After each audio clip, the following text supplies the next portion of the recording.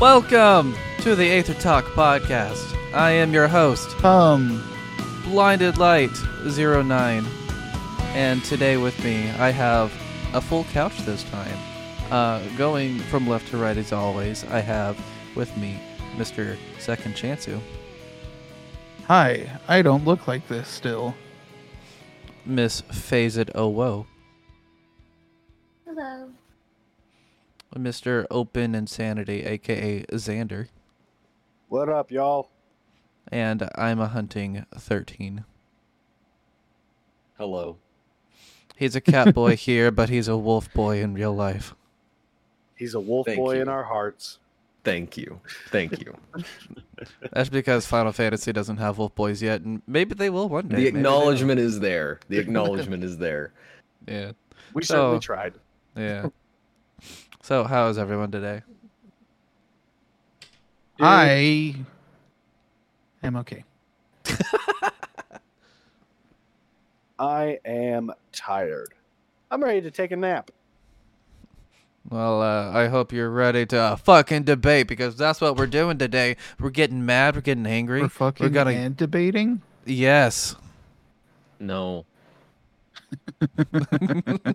Suddenly my ass clenched. Best part is I'm the judge. You're judging, you're letting us know how good we fuck and debate. I was about to say, what are you Good luck. debating? No. No, so she's going to be rating us on based on how well we argue, as well as our technique. She's just going to watch us and let us know how good we do. That's hot. Yeah. So before we get into debates, I figured there could be a few things we could discuss. And there's one thing in particular that I feel like would be kind of funny to talk about. Is it another controversy? Kinda, but I feel like you guys would be interested in this conversation. So recently, Mario has actually taken Bowser across his knee and like clapped his cheeks really, really bad. And what I actually mean is that there's a dude named Gary Bowser who got arrested, or not? Yeah, he got arrested for selling hacked Nintendo stuff.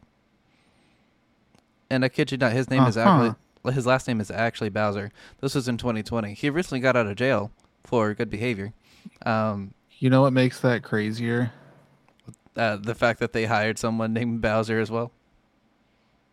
Oh, no, the president of Nintendo, his last name is Bowser too, or Nintendo America. Yeah, the guy that's that what I took meant. Reggie's place. Yeah, that's what I meant.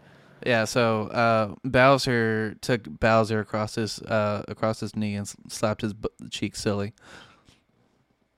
The sad thing is there's probably some kind of porn video of that. I would not be surprised. Bowser and Bowsette, absolutely. Like, no question. Yeah. So, Even though it makes no fucking sense, it exists. I guarantee it. 100%. Rule Yeah. 34, baby. So Gary Bowser is now out of prison after 2 years, and Nintendo basically is having him pay 30% of any future wages to them for the rest of his life.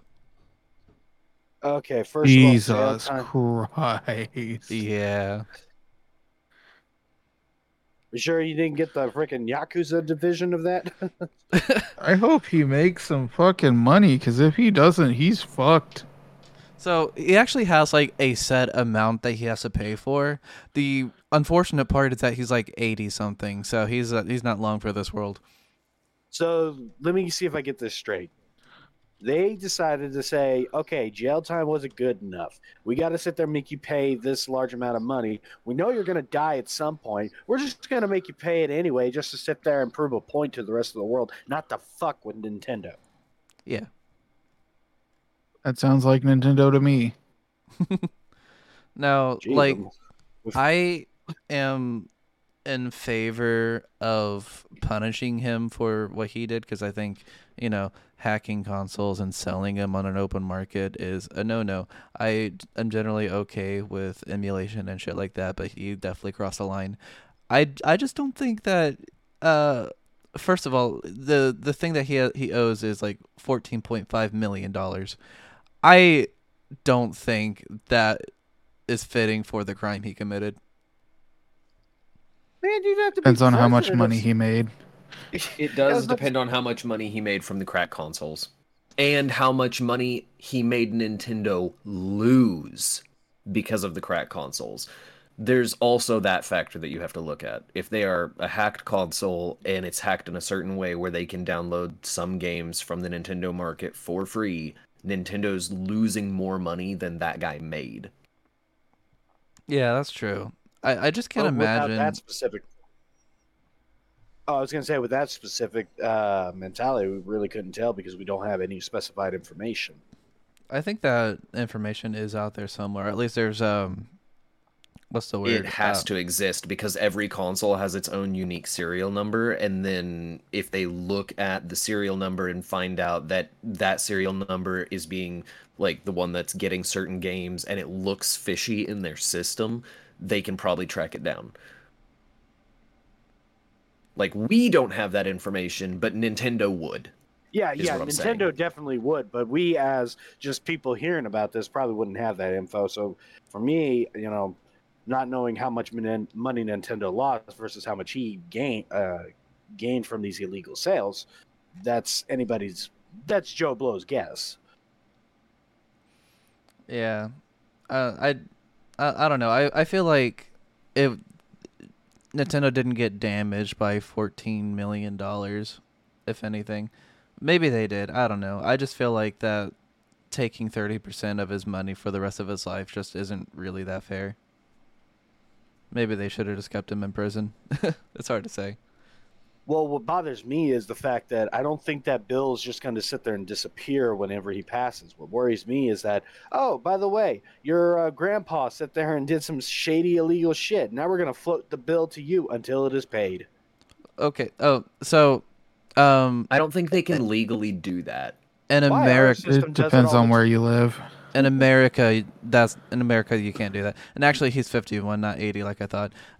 Either way, but so in America, there's actually laws against like generational debt. So like if your dad accrued a lot of debt, it wouldn't pass down to you because he died. So you would be Yeah, free if of they that. were going to let any debt pass down to you whenever somebody died, it's going to be medical debt, and they don't even allow that. So, Yeah. The problem is that he's He's Canadian. I have no idea how that affects him. well, that does change things. Yeah. But I we don't don't know. know how or how much. Well, I- he doesn't so- have rights. I think that's how Canada works. No rights at all. Well, Yeah, to be no. fair, the currency is called Lawless loonies and wasteland. toonies. They only get I mean- lefts.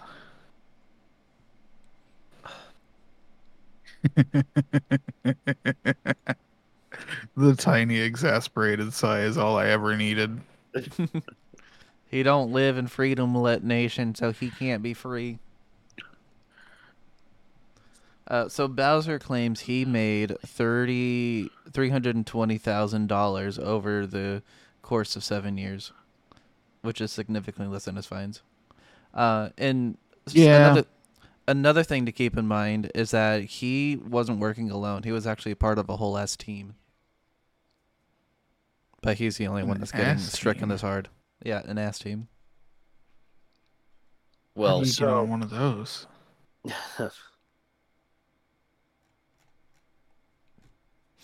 So yeah, that's guess my you work on your glutes. I'm sorry. Completely I have ignore nothing. my fucking joke. No, I said you work on your glutes, like step 1. Oh, that makes sense. Yeah. Step 2, pose and model. Get out Pose. there. and model. Which Sanders going to be working out here soon, so he's going to be doing that too.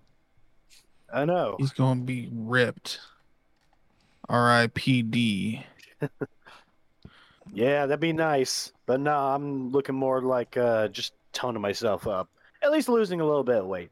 Maybe then I'll sit there and jack myself up to where wearing a freaking Doomslayer helmet doesn't look so out of place. But we'll get to that bridge when we cross it. And if you start looking like Doomslayer, I'd be very impressed. Chicken, man. Chicken all the way. Chicken. Oh yeah. One of the classic techniques you'll hear actors say of getting like what they're eating to get in shape. A lot of chicken. Oh, yeah. Yeah. I know about that. Yeah, that's kind of what I was getting at. What is it with chicken? Is there like something in the chicken that helps with building muscle? I think so. I think it's like high in protein or It's the something like fact that. Yeah, it's got It's no high in carbs and it's high in and low in protein. fat. High Yeah, protein, low and in the fat. fat That thing. makes sense. I don't know. Okay. I'm not a nutritionist, so I'll have to ask a trainer or something like that. I Well, feel I like guarantee you they don't have trainers at at Planet Fitness. unfortunately, I wasn't. Yeah. I feel like if anyone would know, it's Caroline. I feel like didn't she do bodybuilding for a while? Or Yeah, she did bodybuilding? lifting. Probably. Body lifting. Bodylifting. I lift my body every day. That's usually when I get out of bed, though. Me too. And some days it's fucking heavy. That's every day for me. I never want to get out of bed in the morning. I mean, me Oh. neither.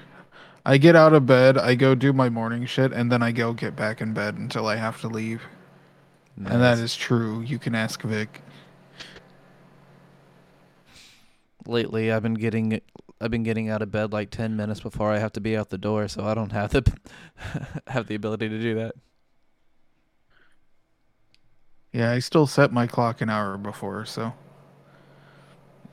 Yeah, mine is set 30 minutes before, but I sleep. I sleep. Let me tell you, having to wake up at 4 in the morning is rough.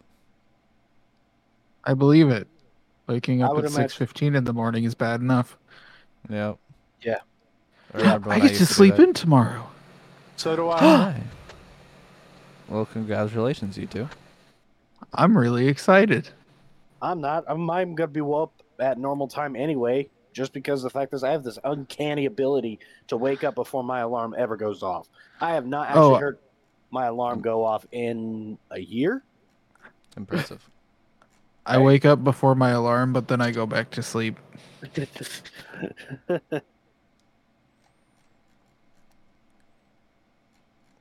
So I'm looking at some upcoming game releases, and I see that Jedi Survivor is coming out on the 28th. Is anyone playing that one at all?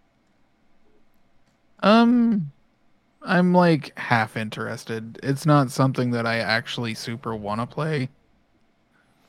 I really want to play Makes the first sense. one. Yeah. I really want You to wanna play play the what now? first one. The first one. Wait, you want to play what? Star Wars Jedi, the one with the ginger. Oh, One with Cal. Yeah. Not Jedi Survivor prequel. Fallen Order. Fallen Order, that's the one. There you go. It's weird that they're calling this one Jedi Survivor, and it has nothing to do with Jedi Outcast. You Yeah, know how no, you become a Jedi survivor? You Oh. hide. That's stupid. It's true. Like, every Jedi that survived the fucking attack, they just hid. They hid, or yeah, they just. It's impressive how they're like, oh, we killed all the Jedis, but there's all these survivors. yeah, I know. That's something that I really never cared about is the fact that they keep on saying, "Oh, they're all gone, every single one of them," but yet I keep finding ones cropping up around episode 4. Yeah, that's what fucking that one Star Wars game that came out on the 360 a while back was about, right? Finding the remaining survivors. What was that? Yeah, one you were called? literally meant Force to be. Unleashed. Force Unleashed. That's it. Yeah, I played Yeah, that they- on Wii. I played both on the 360. Nice. Force Unleashed 2 gets a bad rap, but I actually had a lot of fun with it. The only problem I really had with the game was how short the story was, and it ended on a cliffhanger that never got any resolution. Do you think maybe we were supposed to get a third one that we never got? Oh, I know we were supposed to get a third one. It was in development, but it got shut down. Damn. Another thing that I heard about was that there's a mod for Star Wars Jedi Outcast 2 that allows it to be played in VR, and apparently it's actually better, like a better experience than a official Star Wars VR game that came out. Hey, I mean, fans have been Interesting. tinkering with this shit a lot longer than most of us have been alive, so Yeah. I don't know if I have Jedi Outcast 2, but I might get it just to try that out because that sounds fun. I definitely would have to give it a shot. I grew up playing the game, so naturally I would have some kind of investment into it. Oh, of course. I just wish they would have done that for Jedi Academy because I love Jedi Academy. So seeing as how we have I think I've counted 6 debates ahead of us, it might be a good idea to get started on the debates. Yeah, go I'm ahead. here to debate. To master debate. Let me pull up my debate list. All right. And I don't. We don't have to start in any particular order, but our topics today will be Chance versus Hunter, Paladins or Valor. Which game is better? Chance versus Open Insanity. Which Pokemon generation is best? Chance versus And there's myself. only one correct answer. Hope you picked the right one, Xander. Oh boy. Chance versus myself, best Zelda game. Oof, that might take some time. Oh, no, this is there's going to be blood on that one. There really will be, yeah. Hunter versus Xander. Is Goku written well in Super? I'll let you guys decide which corner you want to be in on that one. Hunter versus myself. Guild Wars 2 or Final Fantasy 14? Which is a better MMO? And then Xander versus myself. Magic and military. Could a fantasy world stand a chance against the modern day? Believe it or not, there's an anime of that. I know which one you're There talking is. about, and that will be discussed. Yes. I also am already aware of which one you were talking about. I like that anime. When I saw these debates being posted, I did a lot of research into the magic and military one and the fantasy world, and there's a lot of people online who say you should not use Steins Gate as an example because it is designed and written in a way to show that modern could beat fantasy. And that's the whole gimmick of it. So you said Steins Gate, but I think you might be thinking Or of just just Gate. I don't know. Yeah. Yeah. My bad. Yeah, Steins Gate is different. No, they were yeah. just saying Gate. They just said Gate, but I have heard of Steins Gate. I mixed it up. They didn't. Understandable. Yeah, no, I've seen Gate. I love Gate. It's a good anime, but I do take some issues with that one. Of course. And that will be discussed in our Very debate. much so. But the way that these debates are going to be structured is we're going to do a 1 minute, 1.5 minute. I'm still debating on which one I want to do. I think, do you guys want to do 1.5 or 1 minute? I don't think we Openings. even need to time it. That's fair.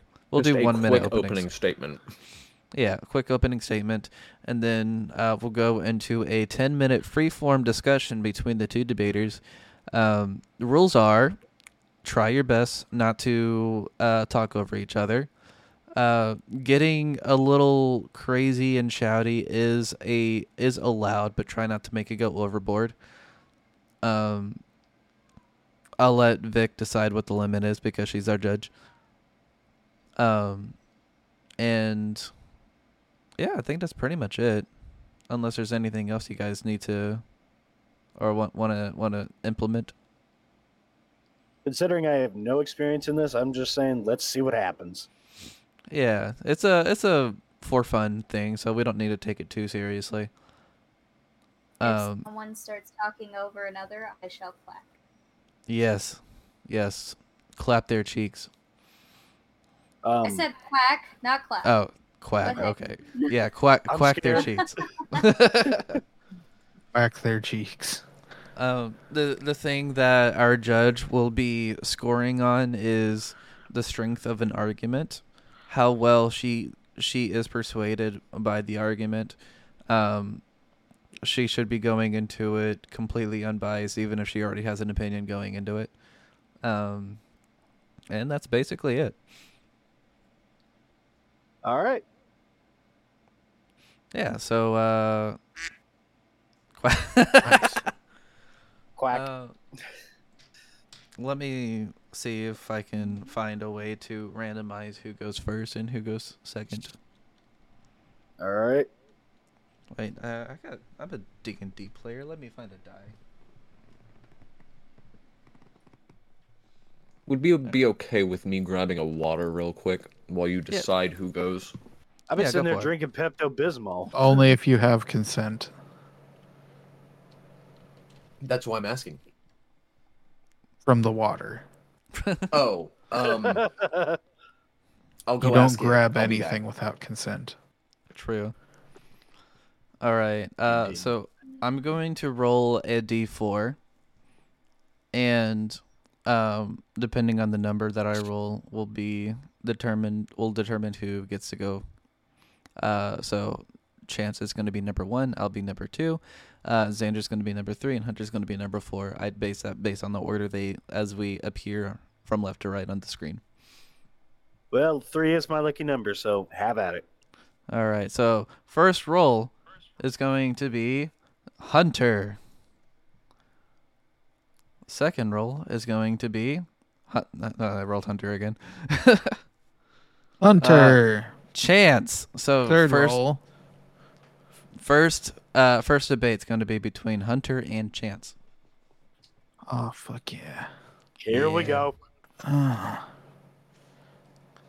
So that's going to be a debate between Paladins and Valorant. And I picked those two because, 1, they are FPS shooters. 2, they are both hero shooters. And 3, I know Chance really likes Paladins and Hunter really likes Valorant. Oh, I don't that's even an know Very, if interesting very likes different Valorant. games. because I don't play either of them. So Yeah. They're very, very different games. This is actually going to be hard to balance. They're very different games, but I feel like they're common enough that you might find stands to argue on, or like grounds to argue on.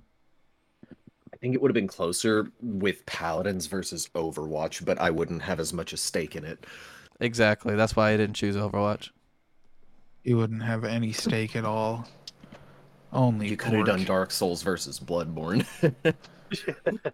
Oh yeah, I could have would've done that. That might. But actually anyways, be I'm here for it. Paladins versus Valorant. We'll see what happens. All right. And since I rolled Hunter first, Hunter, you get to start your opening discussion first. Or your opening statement. Well, one good thing about Valorant as an FPS game is the lack of being able to spawn camp. You both spawn in opposite ends of the map, have a wall up, planning phase, and there is no way for them to spawn camp you. You don't have to worry about that like you do in most other FPSs like Call of Duty and other stuff like that and whatnot, where you might just spawn in suddenly, bam, you're dead. And it's a very widely accepted game. It's widely played, it has a good player base, and it even has professional leagues already. So. All right, that sounds like it's the end of Hunter's opening statement. Chance, you get to go now. Okay, so hear me out. Paladins used to have a professional league, but it died. Really good argument, right? I do like that you can spawn camp, so if the other team sucks, they don't get to play, which I think it's fun. That's just me, though.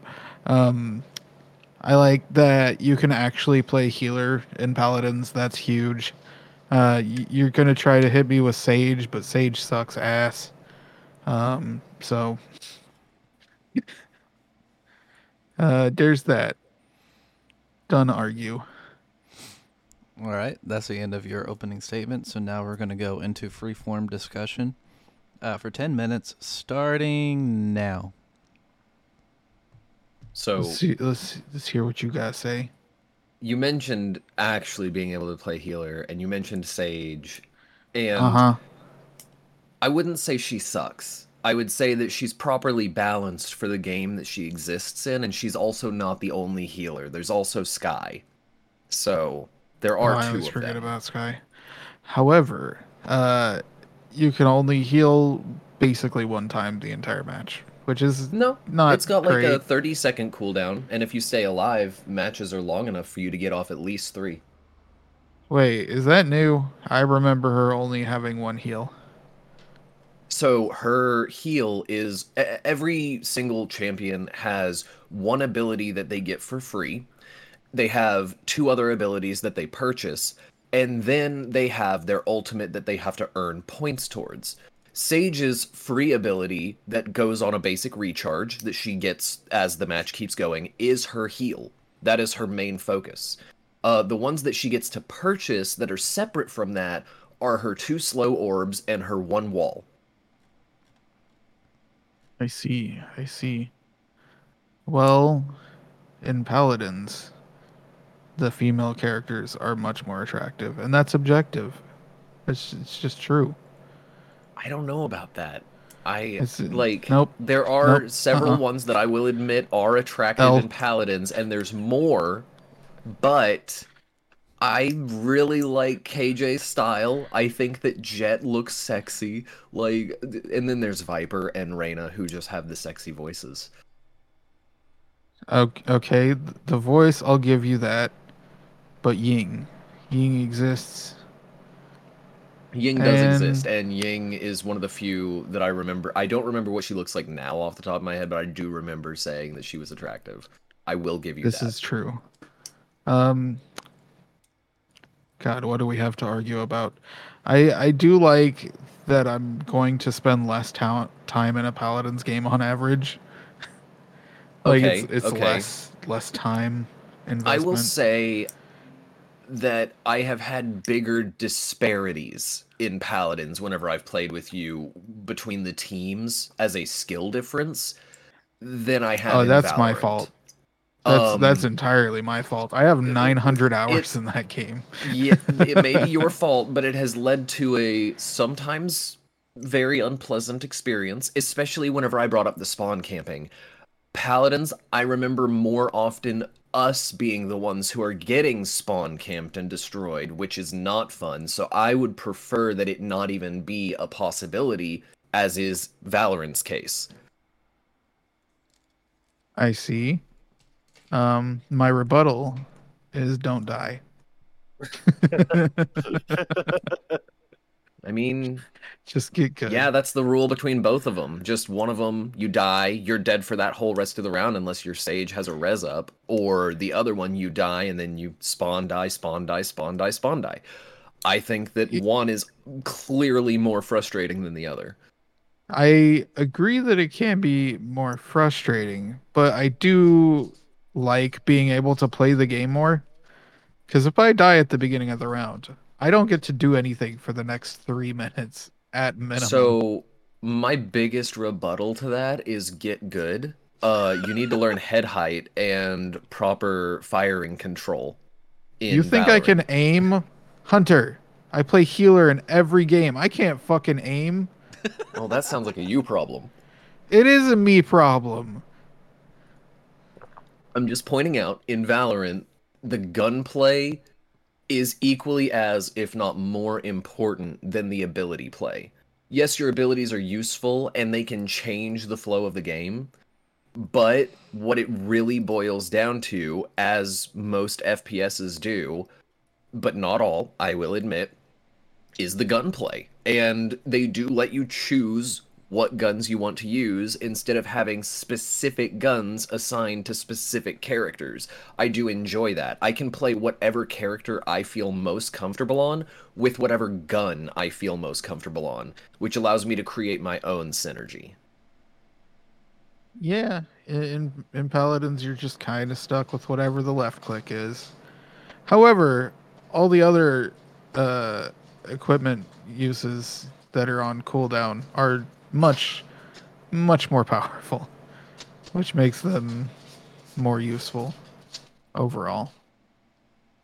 The guns are They're real supposed to good. be the most useful part of Valorant, so like I think that's just a game difference thing, and it come down to a personal preference. I can't deny that Paladin's abilities are probably more powerful and more deadly than most of Valorant's, but that's because most of Valorant's are meant to be a utility more than a killing source. Their game is more designed around their gunplay, save for a few, like Ray's with her stupid explosives. I will admit, I don't like that.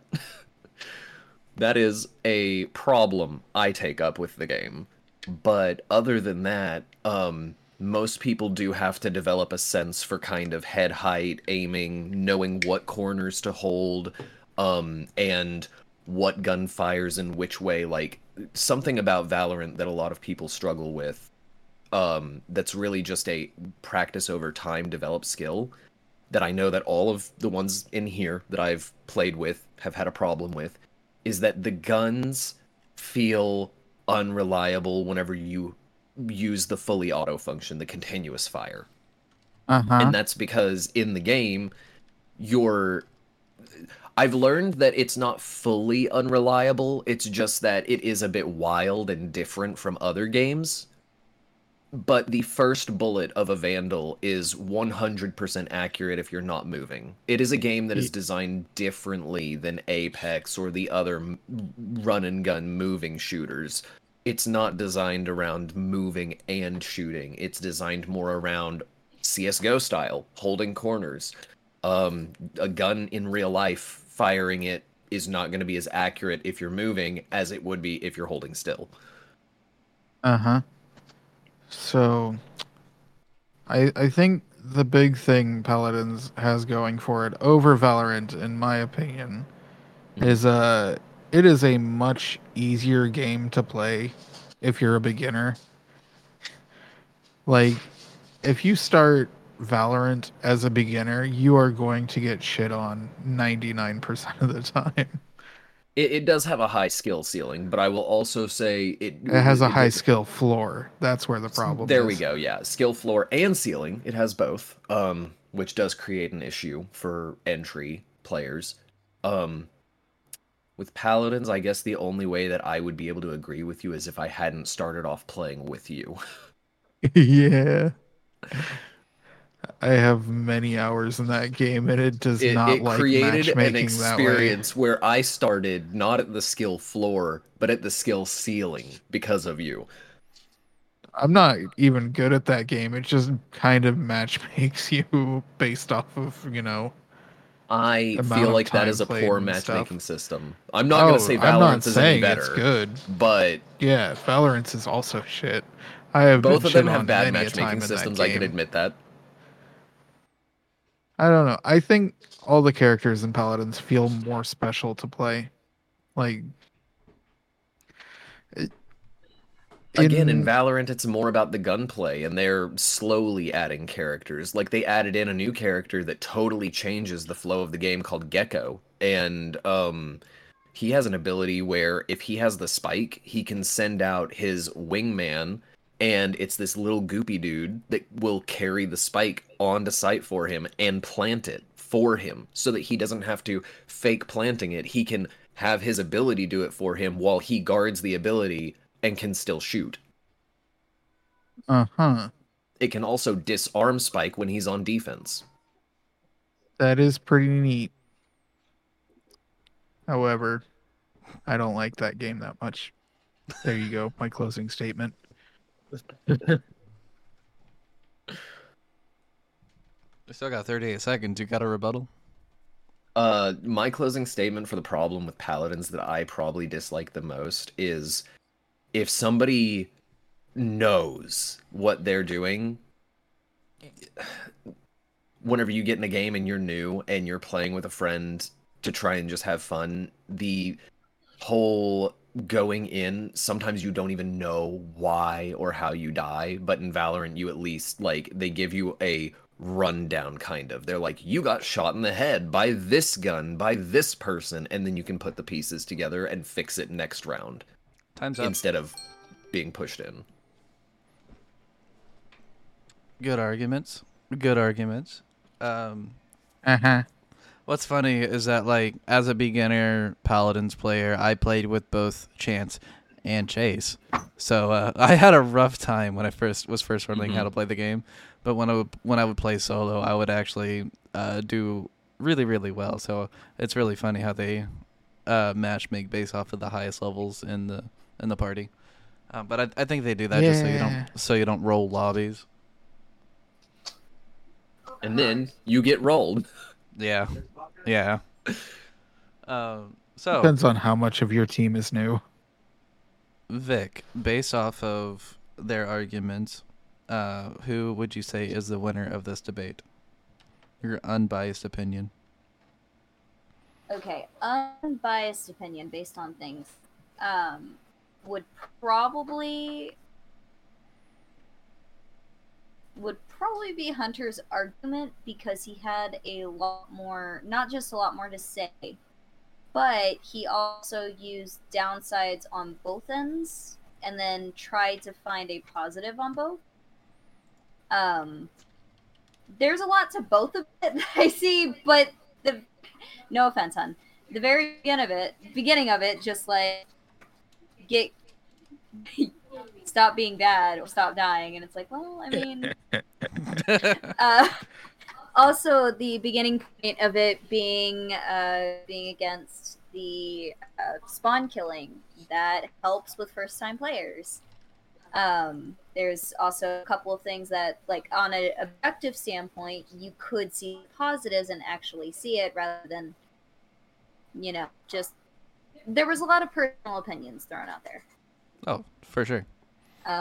Which of course will be based on your experience, but yeah, just based on objectivity, probably Hunter's argument. Being honest, I haven't played either of these games, so I'm trying to keep the stream entertaining. You did a good there's job. nothing wrong with that. I was just saying. I think that was actually a pretty good discussion. I'm really glad. I'm really proud of both of you. It was really good. I feel like Hunter should have taken Overwatch, even if he cares less about it. Because that is so much more comparable. Yeah, it's hard to compare Paladins versus Valorant. It would have been closer if it was Paladins versus Overwatch or Valorant versus CSGO. So whenever I was picking the discussion, I was thinking about, like, what kind of arguments you could make. And I purposely said which one's a better game instead of, like, which one's a better FPS shooter. In a sense, like, some of the arguments that I would have made for Paladins is that it's not built around competition like Valorant is, because Valorant is built to be an esport. So it's much more approachable for beginners. But also, an argument for Valorant is that it's much more popular, so finding people to play with would be much easier. I once played against the top Androxus in the world, and I wanted to die. I just want you all to know that. That doesn't make the game sound like it's better, in my opinion. That's why I didn't put it in the argument bit. That was just a personal anecdote. I think the weakest part for me was your closing statement of, "Oh, that's neat, but I don't like that game." What, you didn't like my closing statement? Oh no, I loved it. I'm saying it was a weak closing statement to support your side, because you're like, "Oh, that character sounds neat. I can't even say that doesn't sound new or inventive, but I don't like that game." So I don't like getting popped in the head One of the and just that's fair. losing. one of the things I would have argued also against Valorant is just the game feel. I don't know if it's just a me thing, but the game feel of it of Valorant just doesn't feel good because That is a personal opinion thing because there's a lot of people who think that it does feel good. You know what game does feel good though? Apex Legends. Apex. Oh my god, the movement in Apex. Apparently, I learned Like, recently we were on the same that page without even Apex needing to. Legends allowed for people to use a third-party software for a little while before making it illegal in gameplay that would eliminate their recoil. That's cheating. Huh. That sounds weird. Yeah, It's something that EA allowed for a bit, and at first it wasn't against their rules. It wasn't considered cheating. And then they have since decided, oh no, that is cheating. And now they're saying that it's against the rules. But they did, for a large majority of the time that the game has been released and out, allow for people to use that software freely, even in ranked. Damn. Fucking. Well, the EA game feels good shouldn't to have- play. That's all we were saying. Yeah. Yeah, It's that's unfor- also a personal opinion thing. I just can't agree with that one, but I know that here that is the unpopular opinion among this group. It's a good movement shooter, like objectively good. Yeah, you don't have to like the game itself, but it is a really, really good movement. Anyways, I'm going to go ahead and roll for the second debate. Grumble. I rolled a Clean, 1, smooth. so that's chance. Oh fuck yeah! And then I rolled a 4, so chance versus Hunter again. No, I'm going to re-roll the second one. Actually, I'll just re-roll in general. I'm going to re-roll both dice. Hunter. And Hunter. I'm only rolling 1s and 4s right now. I Check will to see if argue it's with loaded. myself. Tell me the topic. Okay, I don't I think rolled this it. is how it works. I rolled a 2, so this that's is going to be a me. difficult decision. And 3, so it's me versus Xander. Oh boy. Oh, here we Which go. hunter will lovely. be right? Is it Neither. the Angel Hunter or Double Hunter? Eat that deviled egg that's been sitting in the window for 2 days. No. No. Whatever one that one is, I'm not listening to that one. That's the devil. All right, The so deviled egg. mine and Xander's topic is magic versus military. Which could a fantasy world stand a chance against a modern day? And I have been thinking a lot about this topic, so you better be ready, Xander. Go for it. Yeah, so I'll go ahead and do my opening statement first since I rolled myself first.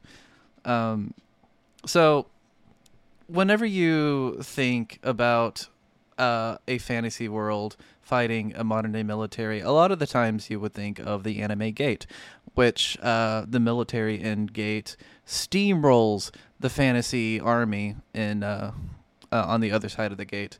I'm here to say that's ludicrous and bullshit, and because most fantasy worlds, a lot of people have magic, and of course that's going to be determined by like what kind of fantasy world you're looking at, because I think Lord of the Rings in particular is kind of low fantasy, where they use mostly swords and shield and whatnot.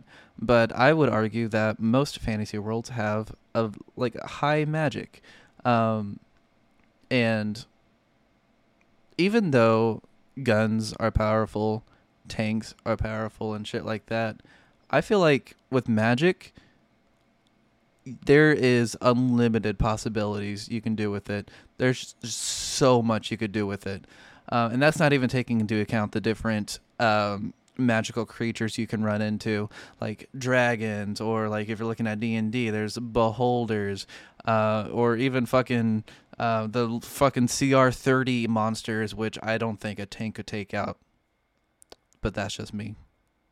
That's my opening statement.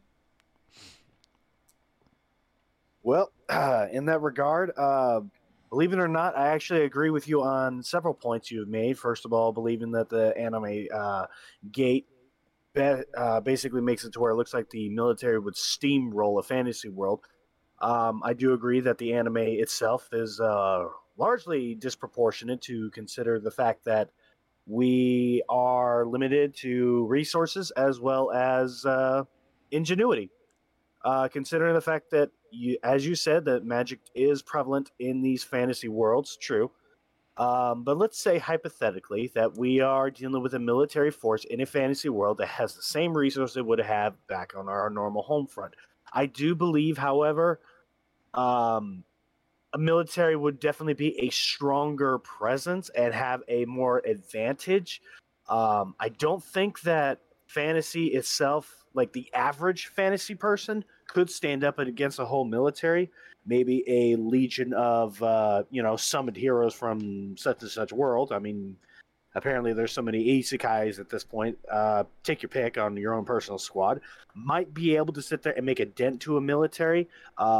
Very large creatures such as like dragons and several other things would definitely put a hamper on it.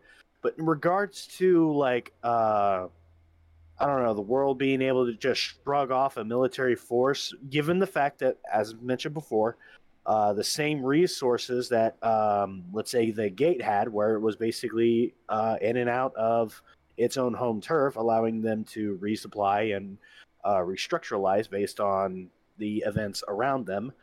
I would say that a military force could, in fact, have a relatively decent grip on, say, a country or two before eventually getting overran. And that's my opening statement. All right, cool. Let me start the timer, and then we can go into open discussion. All right. Starting now. All right, so what you said was a bunch of fucking bullshit. I'm just kidding. So, yeah, I think the thing about being, like what you said about being limited on supplies, I didn't even think about that, honestly. But yeah, that is kind of true. Unless you're going up against the U.S. military, you are extremely limited on supplies. And even with the U.S. military, eventually you're going to run out of bullets, right? Very much so. But another thing to take into account is that soldiers on the fantasy side, they're not just human. There are a bunch of different races with their own special abilities based off what race they are. Like, obviously, elves tend to be depicted with keener senses. Orcs tend to be depicted with, like, thicker skin, so they're harder to take down. I think a gun could still take them down, but I don't know. You'd be surprised. At the same time, I agree with you, but also I'd like to think that our military is literally born and bred for one desire to destroy what is in front of them.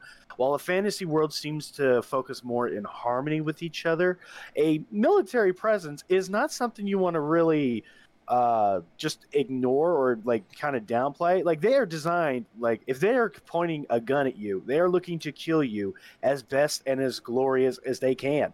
There is no working with them. There is no, trying to dissuade them. They are going to try and end your life. And I feel like a fantasy world isn't really all that equipped to handle that level of brutality.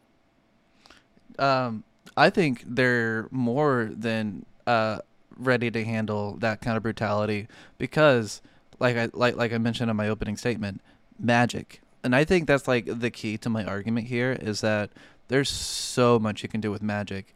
In fact, like one of my characters, fucking Ilden, he's a wizard. One of the things I try to do with him is to use magic to try to confuse the enemy and try to get them to attack each other. And with magic, that's extremely easy to do. In fact, just normal as humans in the modern military, they're probably not going to be well equipped to handle that situation. True, but at the same time, when it comes to a military force, it's not necessarily what they can do, it's how many numbers you have. Take the Russian military, for instance, that their primary tactic is strength in numbers. They will overrun you as fast as they can.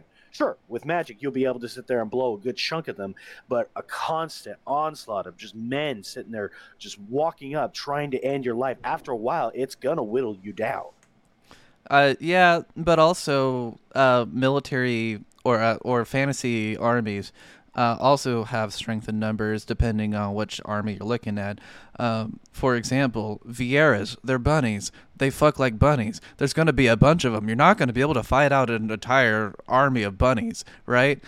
Because they got the numbers. True. But that is one particular race as opposed to several other races which are a bit more spread out. Fantasy worlds have a tendency of following the more village ideology. They do have capitals, but their armies are nowhere near to the massive sizes of, say, our modern military would be. So we definitely would have the numbers to outrank theirs. They have magic, sure. But at the same time, we have other ordnance as well that could be as comparable, if not more impressive than their magic. I have yet to see a mega spell suddenly there turn into a nuclear warhead. Obviously, you haven't seen Final Fantasy, the summoning of Bahamut.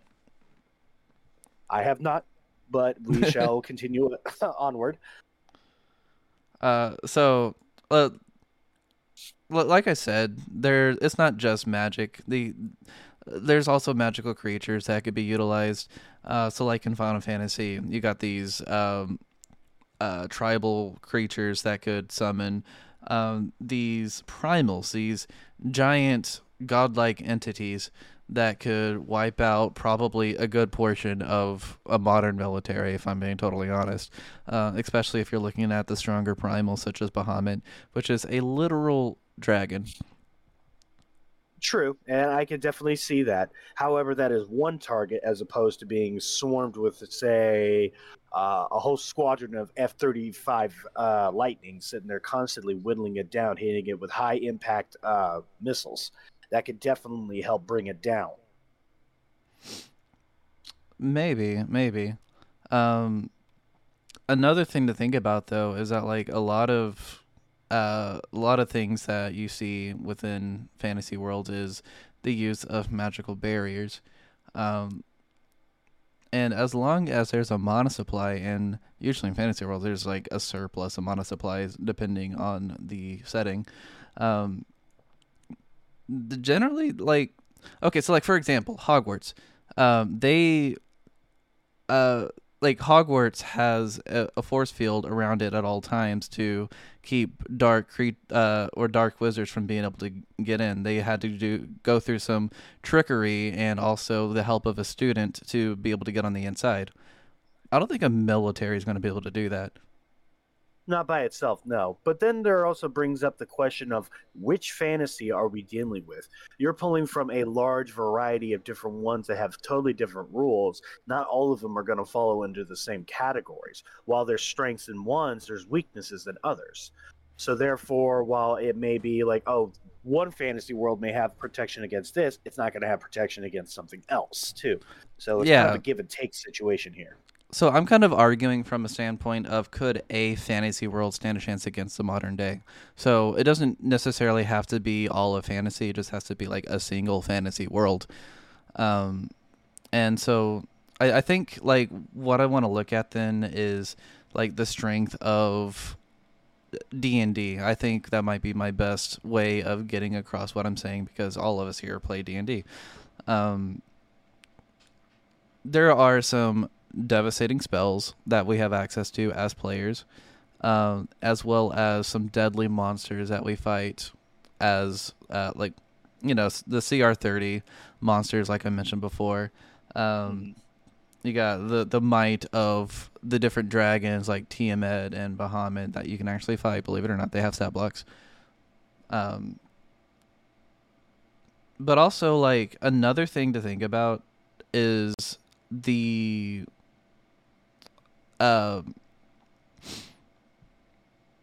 what's the word I'm looking for? The gods have a high presence in fantasy worlds, especially D&D. Obviously, you got your clerics and shit. So I don't think the gods will be like, oh, we're just gonna sit idly by as our world gets destroyed by this other world that we know nothing about. Especially. And I can understand. Oh, go ahead. I was going to say, and in regard to the Pantheon, it also depends on whether or not the gods actually have a prevalent indication or a prevalent footprint, if you will. While some mythologies will say that yes, they are active in every day-to-day life with mortals, others are either like sealed away via a barrier that they cannot breach, or have no interest into the affairs of the mortals, of which provide them with the same power through worship. It just all kind of depends, but I believe that given the fact that you're focusing on more of like a D&D stat block, I feel like maybe yes, they could probably hold like a nation or two. But if you're talking about like if a military could sit there and conquer the whole damn world, I would say no, absolutely not. But being able to sit there and withhold a certain territory, I can genuinely believe that it can be done.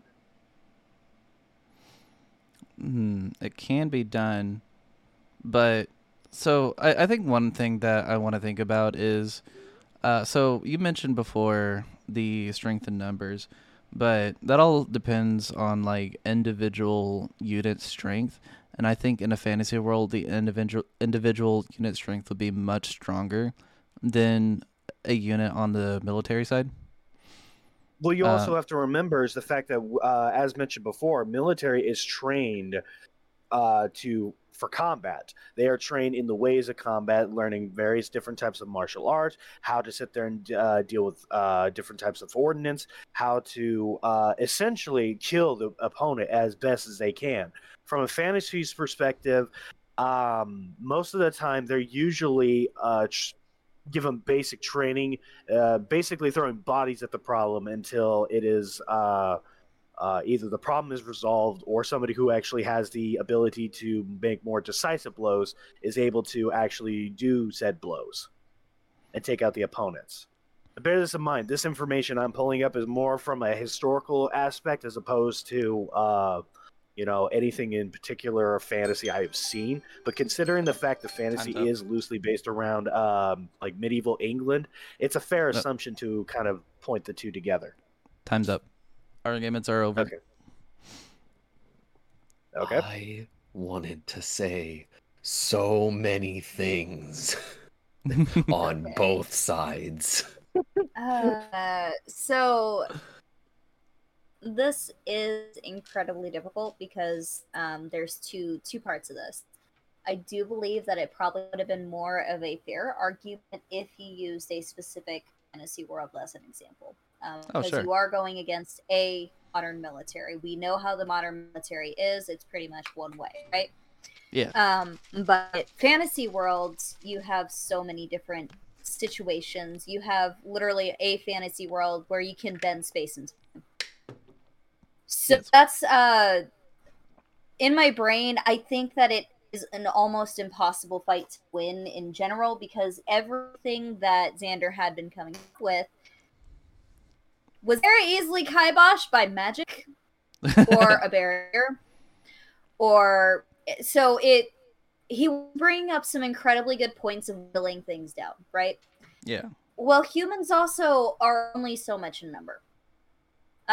So they could always be like obliterated by a big magic thing, right? So I was thinking of both sides. They were both incredibly good arguments, and Xander, you did try your damnedest.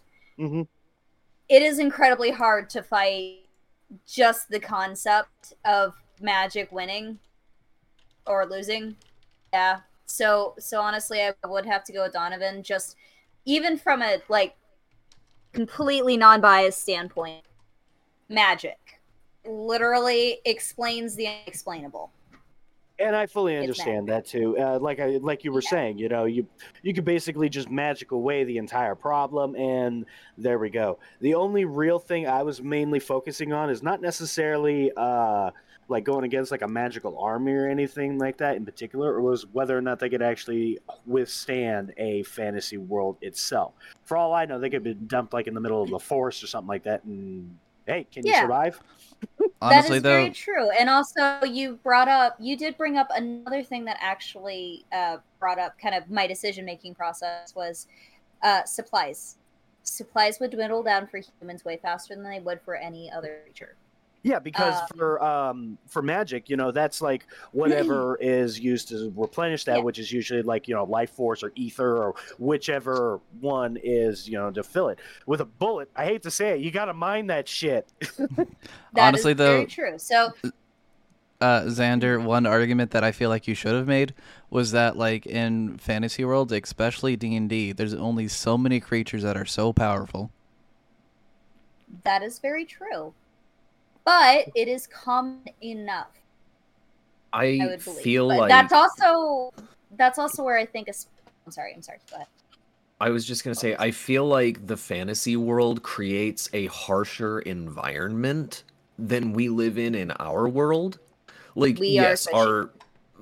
we are squishy, but like in the fantasy world, I feel like their baseline average Joe Blow dude would honestly be above our baseline. I'm not saying that theirs is going to be above our top of the line, but I think that their average is a higher quality while Oh, we may have more quantity.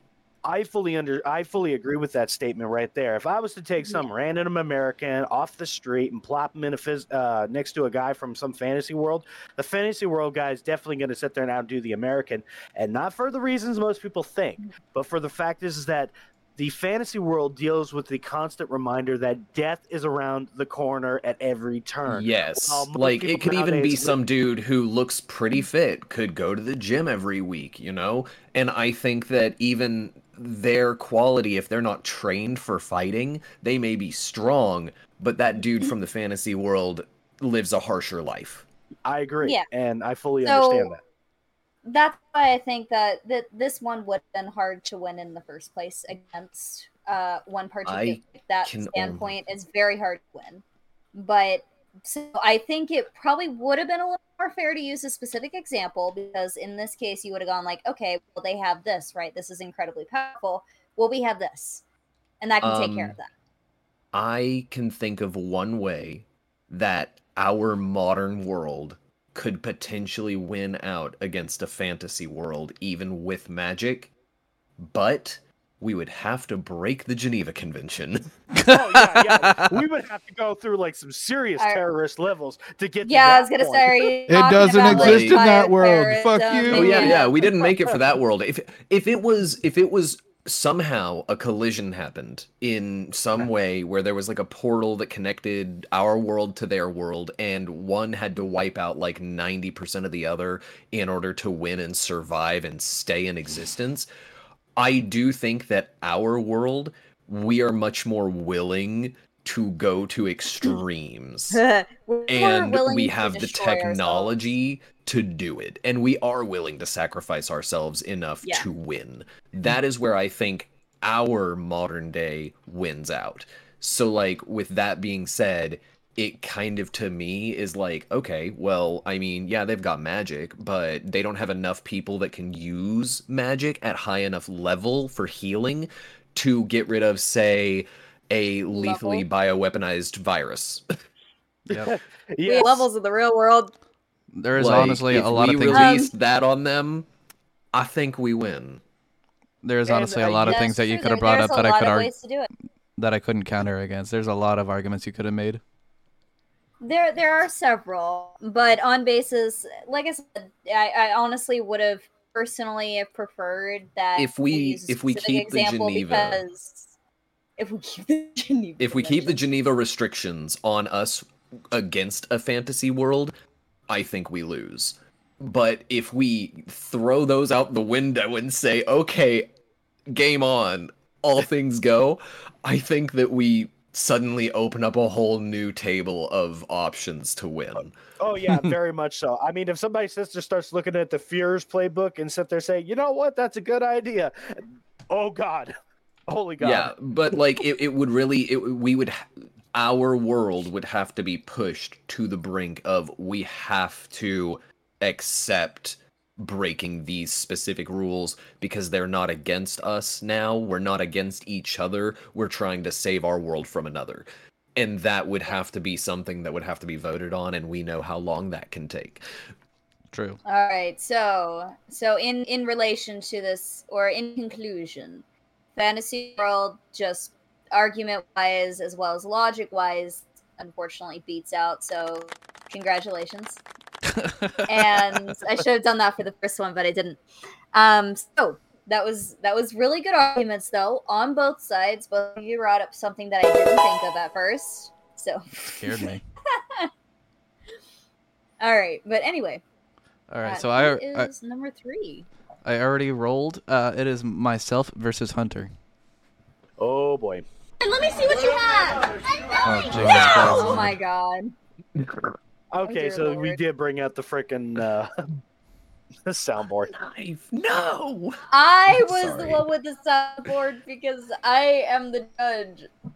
Yes. I'll Yes. stop there. I'll stop there. I just wanted to use a You're knife. right. No, you're you're good. All right, so now Servers that I'm in keep adding new things, and I keep wanting to test them, but I don't have the time so or now the it is opportunities. myself versus Hunter. We're gonna argue what is a better MMO, Final Fantasy 14 or Guild Wars 2. I assume you're gonna take the side of Final Fantasy 14. We can do either or. Would you have a preference? I haven't really played Guild Wars 2, so I'll take Final Fantasy 14 if you don't mind. Okay. I mean, I have arguments I could make for either because I've played both. I would say I've played Guild Wars 2 more probably than I've played Final Fantasy 14. Okay. Well, do you want to start with your opening statement then? Dude, I don't even know what I would say for an opening statement on this right now. Just bullshit your way through. I believe in you. I guess my opening statement is just going to have some targeted things to say about what I like about Guild Wars 2 versus Final Fantasy 14, so sure. Yeah. Okay. Go for it. And this is a standpoint of which is a better MMO, not necessarily which is a better game. Yeah. So MMO-wise, while Final Fantasy 14, I will admit, it goes very in-depth. It probably has a lot more to it overall whenever, like, you look really deep into things. It's not that Guild Wars 2 doesn't have any substance, but, like, I will admit Final Fantasy, there's more jobs, there's more classes, there's, like, the advanced classes, the base ones, and they evolve into different things. Guild Wars 2 takes that, and instead of going that way with it, they make a less complicated version, I would say, that's probably easier for newer MMO people to get into. The navigation for Final Fantasy comes across as difficult to me as somebody who has played MMOs for a very long time, because it's hard to tell lateral differences in Final Fantasy. Whereas Guild Wars 2, it does make elevation and lateral differences easier to tell whenever you're trying to guide yourself through the map. And it's also, for me, my experience was a lot of me getting lost in Final Fantasy, and then finally, the only way I learned to navigate was hitting a certain button that opened up my quest menu and then clicking go to quest, and then I would know where to go. But sometimes even that wouldn't always lead me where I actually needed to go. Whereas in Guild Wars, it will put on your map like a dotted line that will lead you to the very next step that you need to do. And it makes it a lot easier to not get lost in those things. Guild Wars 2 also has added some great things with its expansions. So it kind of dipped its toes into an advanced class system. You do have to make separate characters in order to play all the different classes, but if you're playing like a Mesmer, you can switch between the advanced classes that came out with different expansions without worry, instead of being locked into one or the other, but you are still locked into the overall Mesmer area, and then you'd have to make a new character for a different one instead of just being able to go, well, I'm this job, but I want to switch to this job like you can in Final Fantasy XIV. I think that separation, though, helps for newer players a little bit to not get so lost or overwhelmed, maybe. And for just a kind of final closing part to this opening statement. I love that in Guild Wars 2, once you unlock a mount, that mount can do whatever that mount can do. If it can fly anywhere. I don't have to collect some stupid aether currents on some new map just to be able to fly. My mount is a flying mount. Now, not all mounts can fly, but this one can, and it is mine. Right, so that's some good points. So for my opening statement, so MMO means massive multiplayer online, right? And I know one of the things that you complained about with Final Fantasy is that, oh, well, with these solo duties, you're solo. You can't actually play with your friends like you want to. And yeah, I think that is a fair criticism, honestly, because, you're playing an MMO to play with other people. But with Final Fantasy, there are so many times where you actually have to play by yourself just to get through the story. However, outside of those instances, outside of the solo duties, there is so many opportunities to interact with other players. You got dungeons, you got raids, you got the gold saucer, you got player-made events. Like one event that was created recently is called LunarCon, where they actually have a convention inside the game, which is really fucking cool. And that's not something that the developers did. That's something that the players did. There's like players that even make nightclubs and like fucking restaurants inside the game. There's so many opportunities to interact with other players. It's insane. And of course, like, they don't even skimp out on the game part. Obviously, Final Fantasy is a really fun game unto itself. You got so many jobs, so many... Well, I wouldn't say so many races. There's only like 8 races, I think, at most. But like, just the things you can do with your individual character opens the opportunity for player expression. And I think that's extremely important with an MMO is player expression. The glamour system is fantastic. The character customization, while a little limited, is pretty great looking. I think the characters look great. They could add a few more options if I'm to be totally honest. But the races are varied enough, I think. Like, even though like a lot of the races are like human with animal-like features, I think even the differences between them are enough to justify it being its own individual race. And then the content of the games, like I said, dungeons are fun, raids are fun. They're adding new types of content, like the variant dungeons, where it's like a dungeon, but you actually get to make decisions on where you want the story of the dungeon to go, which is really cool. And they're constantly adding new stuff. It's great. So that's my opening statement. All right, awesome. If you'll give me just a moment, I'm going to switch devices that I am on, and we'll rejoin in 2 seconds. Literally. No problem. She disappeared. Oh. It's been more than 2 seconds. She said literally, and it's not literally. Oh, there she is. It was like 5 to 10, but it's fine.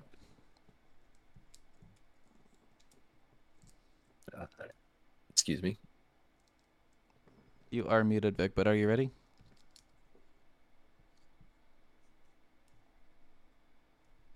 Quack, if you're ready. Oh, okay. Yep. I didn't hear Quack. In case she stayed muted, I was gonna... She said yes, though. Oh, okay. All right, I'll go ahead and start the timer now.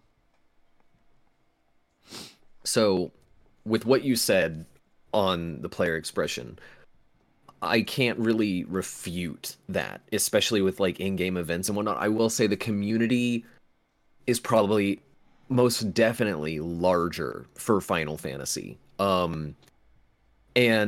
yeah, that's a good thing for an MMO, is a thriving community. Guild Wars has survived and it has done well for itself. It also has some pretty big events though.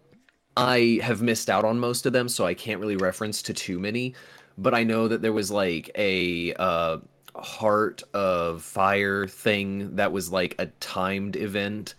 And I think that whenever you're playing Guild Wars 2, sometimes there are special events for like holiday seasons that happen.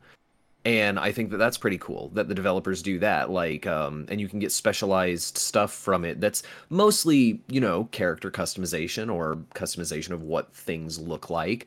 But even that is still cool flavoring, and it's an easy way to allow players to express themselves as well. It's not like it doesn't exist. Um, so I think that that's something to at least keep in mind when thinking about Guild Wars, is that it's not totally lacking in that. I think it's just more simplified for a more welcoming experience to new MMO players. That is a good point. Being being good for new players is always good. I would say that Final Fantasy also does a good job at being good for new players. Especially like I know one thing that Guild Wars has going for it is um the price. Like I don't You mean I'm free? well, I mean, yeah, it's free, but you pay for expansions. But the good thing about it is that like you play the base game for free, you buy the expansions, and that's about it. You don't pay for anything else. Whereas with Final Fantasy, you do have to pay a subscription on top of a box fee, which can be kind of intimidating, which I can understand. But they do have a really there's a word I'm looking for. I'm blanking on my words. Generous, that's the word. They have a generous game trial, which a lot of other MMOs don't really have, don't really offer, especially when you're looking at World of Warcraft, which is, you know, the number We're one not MMO, bringing them into number this. two. Yeah. But true. But yeah, like the free trial, it's been memed because it's really, really good. You play a Realm Reborn and Heavensward for free up to level 60. Sure, there are some limitations on it, and those limitations can be annoying, but at the end of the day, you still can play for free and have access to all that content. And up to level 60, that's a lot of fucking content. And I think... Go ahead, sorry. I was just going to say that like a new player could start off with a free trial just to get into the game, and yeah. So, go ahead. Yeah. I think that what I mean, though, whenever I say this on the welcoming to new players path, this is a problem for a lot of MMOs, actually, not just Final Fantasy, and most people don't consider it a problem. They just get used to it. But the hotbar starts getting really full, and then there's a lot of things to hit. And Final Fantasy, I would say, kind of balances this a little bit by having a lot of things share cooldowns. However, that doesn't keep newer players from getting a little lost here and there. And like for me, somebody who's played a lot of MMOs, I've played World of Warcraft, I've played I don't remember what it was called. It was... We're going to skip that one. But I've also played Rift, which is an MMO that kind of died, but just to put it out there, I've tried a lot of different ones. I felt probably the most lost, personally, out of any MMO I'd ever played, specifically on Final Fantasy XIV. Now, that's not saying it's a bad game, but it's saying that, like, I just struggled, personally. Not everybody does, though. But, like, for example, whenever you get a class, there's not a huge... I feel like because there are so many actions in there, that a little bit more thorough of a tutorial is necessary than what is given to help guide a player for learning a class. Maybe this is a problem because I started with Black Mage, and it doesn't really... You have to kind of fumble hitting the buttons, finding the combos yourself until you find what works, or Google it online. But with Guild Wars... Oh, go ahead. Sorry. But with Guild Wars, the simplification is your first 5 abilities are related to your weapon or weapons, depending on if you're using a 2-handed or 2 one-handeds. They change based on what hand they're in. And then beyond that, you get to select up to 5 class abilities. And one of them will be a healing ability. Anybody can heal. They can all heal themselves. Some of them have healing spells. Almost all of them have healing spells that can heal others. It does kind of take away from needing a healer class, which can be detrimental for those who want to just be healers. But I think that it allows people to have the customization without too much variance and confusion. So my argument against the whole ability thing is that they actually kind of drip feed you your abilities as you level up, and then by the time you get all your abilities, you're no longer a new player. In fact, by then you'll probably have lost your sprout icon. And like as long as you're reading your tooltips, you can actually follow along with what you're supposed to do with your class, because they kind of, no, well, they do somewhat of a bad job of explaining it, but like with combos, like they'll tell you what ability feeds into another one for the most part. And even if you are confused, there are a lot of resources that you can go to. And I know like you can make the argument that you shouldn't have to go to outside resources too.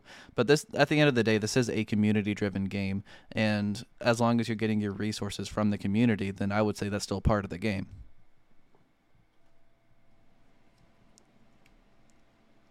I would have to disagree on that, and simply because it's not part of the game itself. It's something that other players have noticed as a problem and are filling a hole. But we're not talking about the games as a whole. We're talking about MMO, and that does create a good community. You have people in the MMO that are watching your back. So while I disagree with the generalization of the statement, I don't think it counteracts it being a better MMO, as you are trying to take the stance of. But that's what I'll say on that. And another thing is that, like, you said that you started out as Black Mage and it wasn't really vibing with you, which is understandable. Black Mage is kind of more of an advanced class, I would say. The great thing about that is that if you're not vibing with a class, you can just go pick up another one. It's really easy. Whereas, like, with a game like Guild Wars, you start your character as a particular class, and if you're not vibing with it, you got to create a whole new character and start from the beginning. Yeah, I can see what you're saying there, and I can see how that would be seen as a detriment to some, but it allows for a more in-depth tutorial process that does actually help you learn and understand your class and the way to use it, or what it does and its abilities and how to use them together, than just switching late game and being like, well, I'm going to start a whole new one. But again, you have resources that you can look to in Final Fantasy. I just find that removing the necessity for a middleman makes it more welcoming to beginners, to newer people, and to people who may not have the time to sink into having to go into these resources and whatnot to try and learn it. Guild Wars also has things that can get confusing, though, and allow for better customization of classes, being their, I think they're called runes and glyphs. You level up, and as you're leveling up, there's a whole player page system that you can select into and customize what things do and how they work with your class. Well, that is the end. That is the end of open discussion. It has been 10 minutes. Okay. Okay, well, that is some pretty good arguments. Not gonna lie, so the debate was about MMO, right? Mm-hmm. Okay. If it was based on that particular, statement, or not statement, but that particular subject, I do believe that Donovan brought up a few more better points. If I'm being honest, in basis of things like community, which is a big thing with MMOs. Also, you did counteract one of your points, one of your own points, with people not having time for something in an MMO. And if you have to continue with the same character base, with the same character and just keep working on it and hope that it goes, that spends more time than someone might have. So there's some good points on both sides, though, especially with the fact that, people not wanting or not having to specifically be a healer. There's some good points there because, for example, I don't like having to straight be a healer, but I like to be able to fucking heal myself, right? So there's a lot of really good points just on a general basis for a player and otherwise. But yeah, I gotta go with Final Fantasy Judgment there. I tried to take a stance of more welcoming to beginners because That I is knew true. that whenever it comes to the long run, Final Fantasy has more meat to its bones, That is and true. Guild Wars is more accepting to introductory. I would So argue that the- Guild Wars has better value, though. I was gonna say, so that is definitely, there's a lot to both. And yes, being welcome to new players is absolutely an important part of it. So I do think, if It's also that nice were to the not have to argument, rely on a healer all the time and worry Yeah, whenever you're at one exactly. hit point. That's And not a you're like, problem if hey, you're are they going to heal me? that's not a Yeah, problem if right? you're playing So with no, chance. that's absolutely right. If the argument Excuse were me? specifically better for more welcoming for beginners, then honestly, I would have to have gone with Guild Wars based on what you gave, because that makes perfect sense. I haven't spent enough time in Guild Wars to be able to say much on the community, which is why I knew I was going to lose this one. But I did try to take a stance that I felt like I could argue. So Yeah, whenever it's just, whenever I picked this topic, I think I might have underestimated how much time you spent in Guild Wars. I thought you spent a lot more time into it than what I did. I guess. So in Guild Wars, the only community thing I did solo. I didn't do it with a guild or with a group. I did it solo by myself, paired with randoms. And it was fun. It's called World versus World, but I didn't want to bring that up because I would have had to explain a lot, and we only had 10 minutes. Fair. Yeah, so that's I my didn't bad. want to eat the whole time away with that. That's my bad. If I knew that you didn't spend that much time in Guild Wars, I probably would have picked a different topic. Nah, it's fine. So, what's next? Let's look at the dice roller. Well, the most likely thing is that Chance will go again. It is Hunter versus Chance. Who? Hunter versus Chance. We've already gone. What Again. else would you argue? Okay. So I have rolled Hunter versus Xander. Oh. Okay, well, Oh. that makes Chance's probability of going next go right to 100. Yep, sure does. Wow. Wow. Wow. All right, so we're switching gears from video games to the only anime topic for the evening. Dragon Ball Super, is Goku written well? I don't know if you guys agree or disagree on this topic, so I'll let you guys decide which corner you want to be in. I'm just gonna mute completely because I don't care. What stance would you take, Xander? What would you naturally default to? I would have defaulted to that he is written poorly. Oh, well then we're already opposites. Okay, cool. That's perfect. Okay. Okay, so Hunter, why don't you go ahead and lead the charge? I think Goku's written just as well as he has been in Dragon Ball Z, at least. I've not seen Dragon Ball, but I mean, they didn't really change him all that much for me. He's still a airheaded, simple person that just wants to fight the strongest people out there and see how much he can push himself and how strong he can get. Still very caring for his friends. I think that their consistency in remaining in that line for him is something that makes it well written to not fully change the character. And sure, they may have played some jokes here or there that overplayed his stupidity a little bit, but I don't think you can get any more stupid than he was in Dragon Ball Z whenever he sent Gohan to fight Cell without realizing that Gohan didn't love fighting the way that he does. So I think that them playing into his stupidity in a more playful way is just for fun. It's a little fluff and it might be annoying at times, but I don't think it makes for poor writing. I think that it is staying true to the character. Okay, I can understand that. Now, bear this in mind. Most of my argument is going to be coming from the fact that I have been rewatching the original Dragon Ball. And I'm not just going to go against Super per se, because I do agree with the fact that you say that from Z to Super, it's consistent. I will argue that I think they upscaled the stupidity a little bit from Z to Super, but overall, I feel like he's, from Dragon Ball to Super, there's a serious change.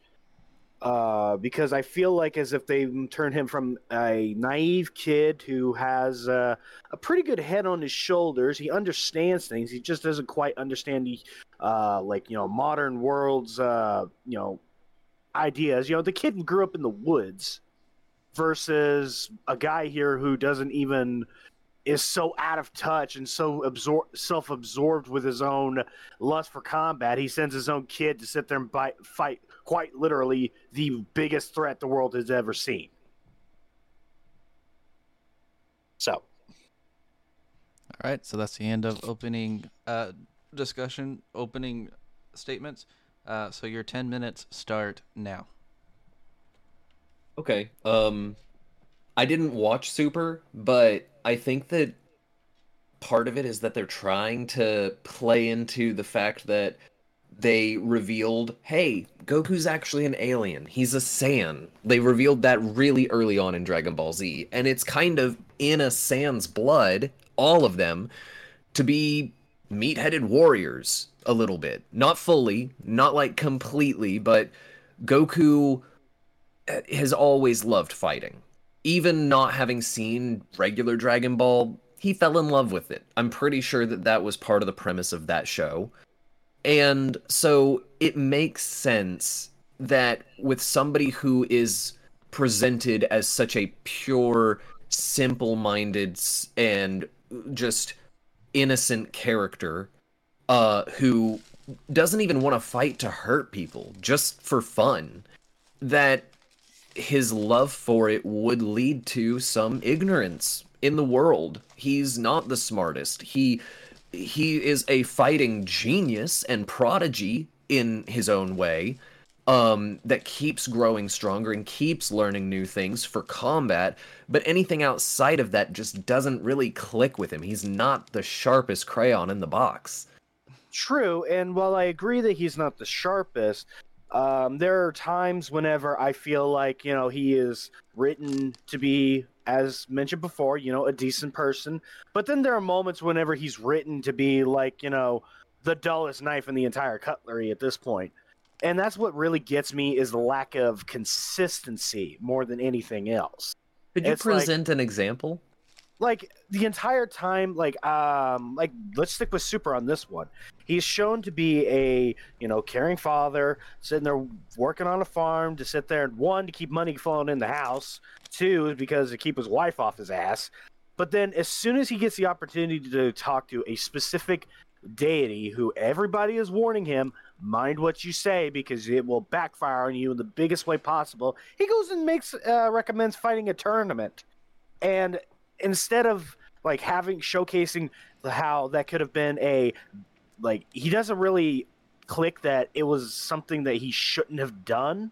It'd just make it to where he's written oh, well, it's a tournament. We'll be fine. We'll win. You're talking about Zeno-sama, correct? Yes.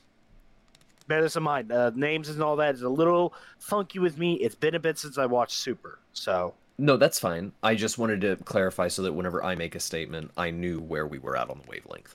Yeah. And, like I said, there's some moments when I feel like he's written all right, and some moments where he's written to be... Basically, his stupidity is what moves the plot forward, and it's that consistency that really gnaws on me. So when the question is he well written? I would say no. I would disagree, because one of the things, specifically going to the Zenosama reference that you're picking up, is originally, whenever that happens, he and Beerus and his brother had done their fighting tournament between Universes 7 and 6 for a set of larger, more powerful Dragon Balls.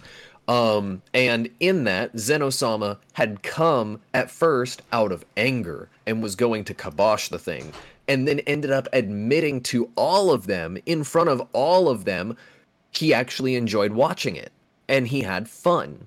So I don't think that it's really that out of line for Goku to recommend a tournament amongst other universes whenever he's talking with Zenosama, and Zenosama has already displayed and made clear he had fun, and he kind of wants to do it again.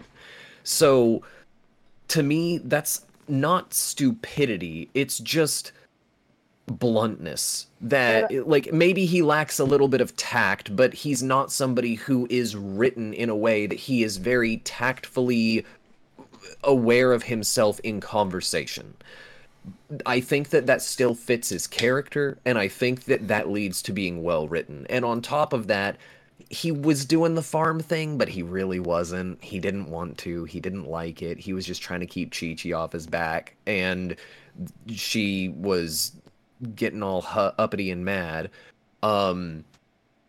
which has been a thing that just continuously goes on. If I were to say anybody's a poorly written character, to just make a comparison in the series, I think Chi-Chi is, because she grew up in these fighting tournaments and fell in love with him because of a fighting tournament, and now hates the idea of it. And it's such a 180. Whereas Goku, you're saying there's inconsistency, but I think the consistency is that he isn't dumb. He's just not tactful in conversations, and he's not trying to be formal usually. He is kind of laid back, relaxed, likes fighting, enjoys it for the fun of it, not trying to kill people, not trying to hurt them. And then in all of that, he just wants to seek out a stronger opponent to make himself better. True, but that mindset has also placed him and others around him in serious detriment on more than one occasion. I understand being a little tactless, but at the same time, you keep beating your head on the wall, you're just going to walk away with either a heavy bruised skull or a broken one. And I feel like that's something that hasn't been really addressed all that much, is that he instigates a lot of this well, I shouldn't say instigate, because that makes it sound like he's directly part of the problem. And there's several times he's not. But it just seems like as if, he just kind of lets it go on for too long.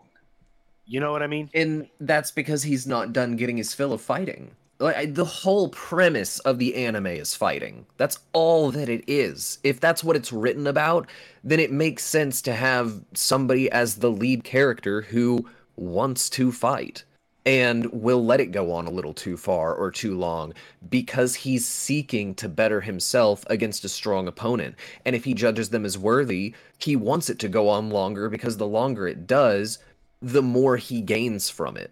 He's a little bit greedy, a little bit selfish in that way, but not in a way that is with malice, and that still stays true to his innocence in a way. It's his naivety. It's the innocence of a child who's like not able to tell the difference between right and wrong quite.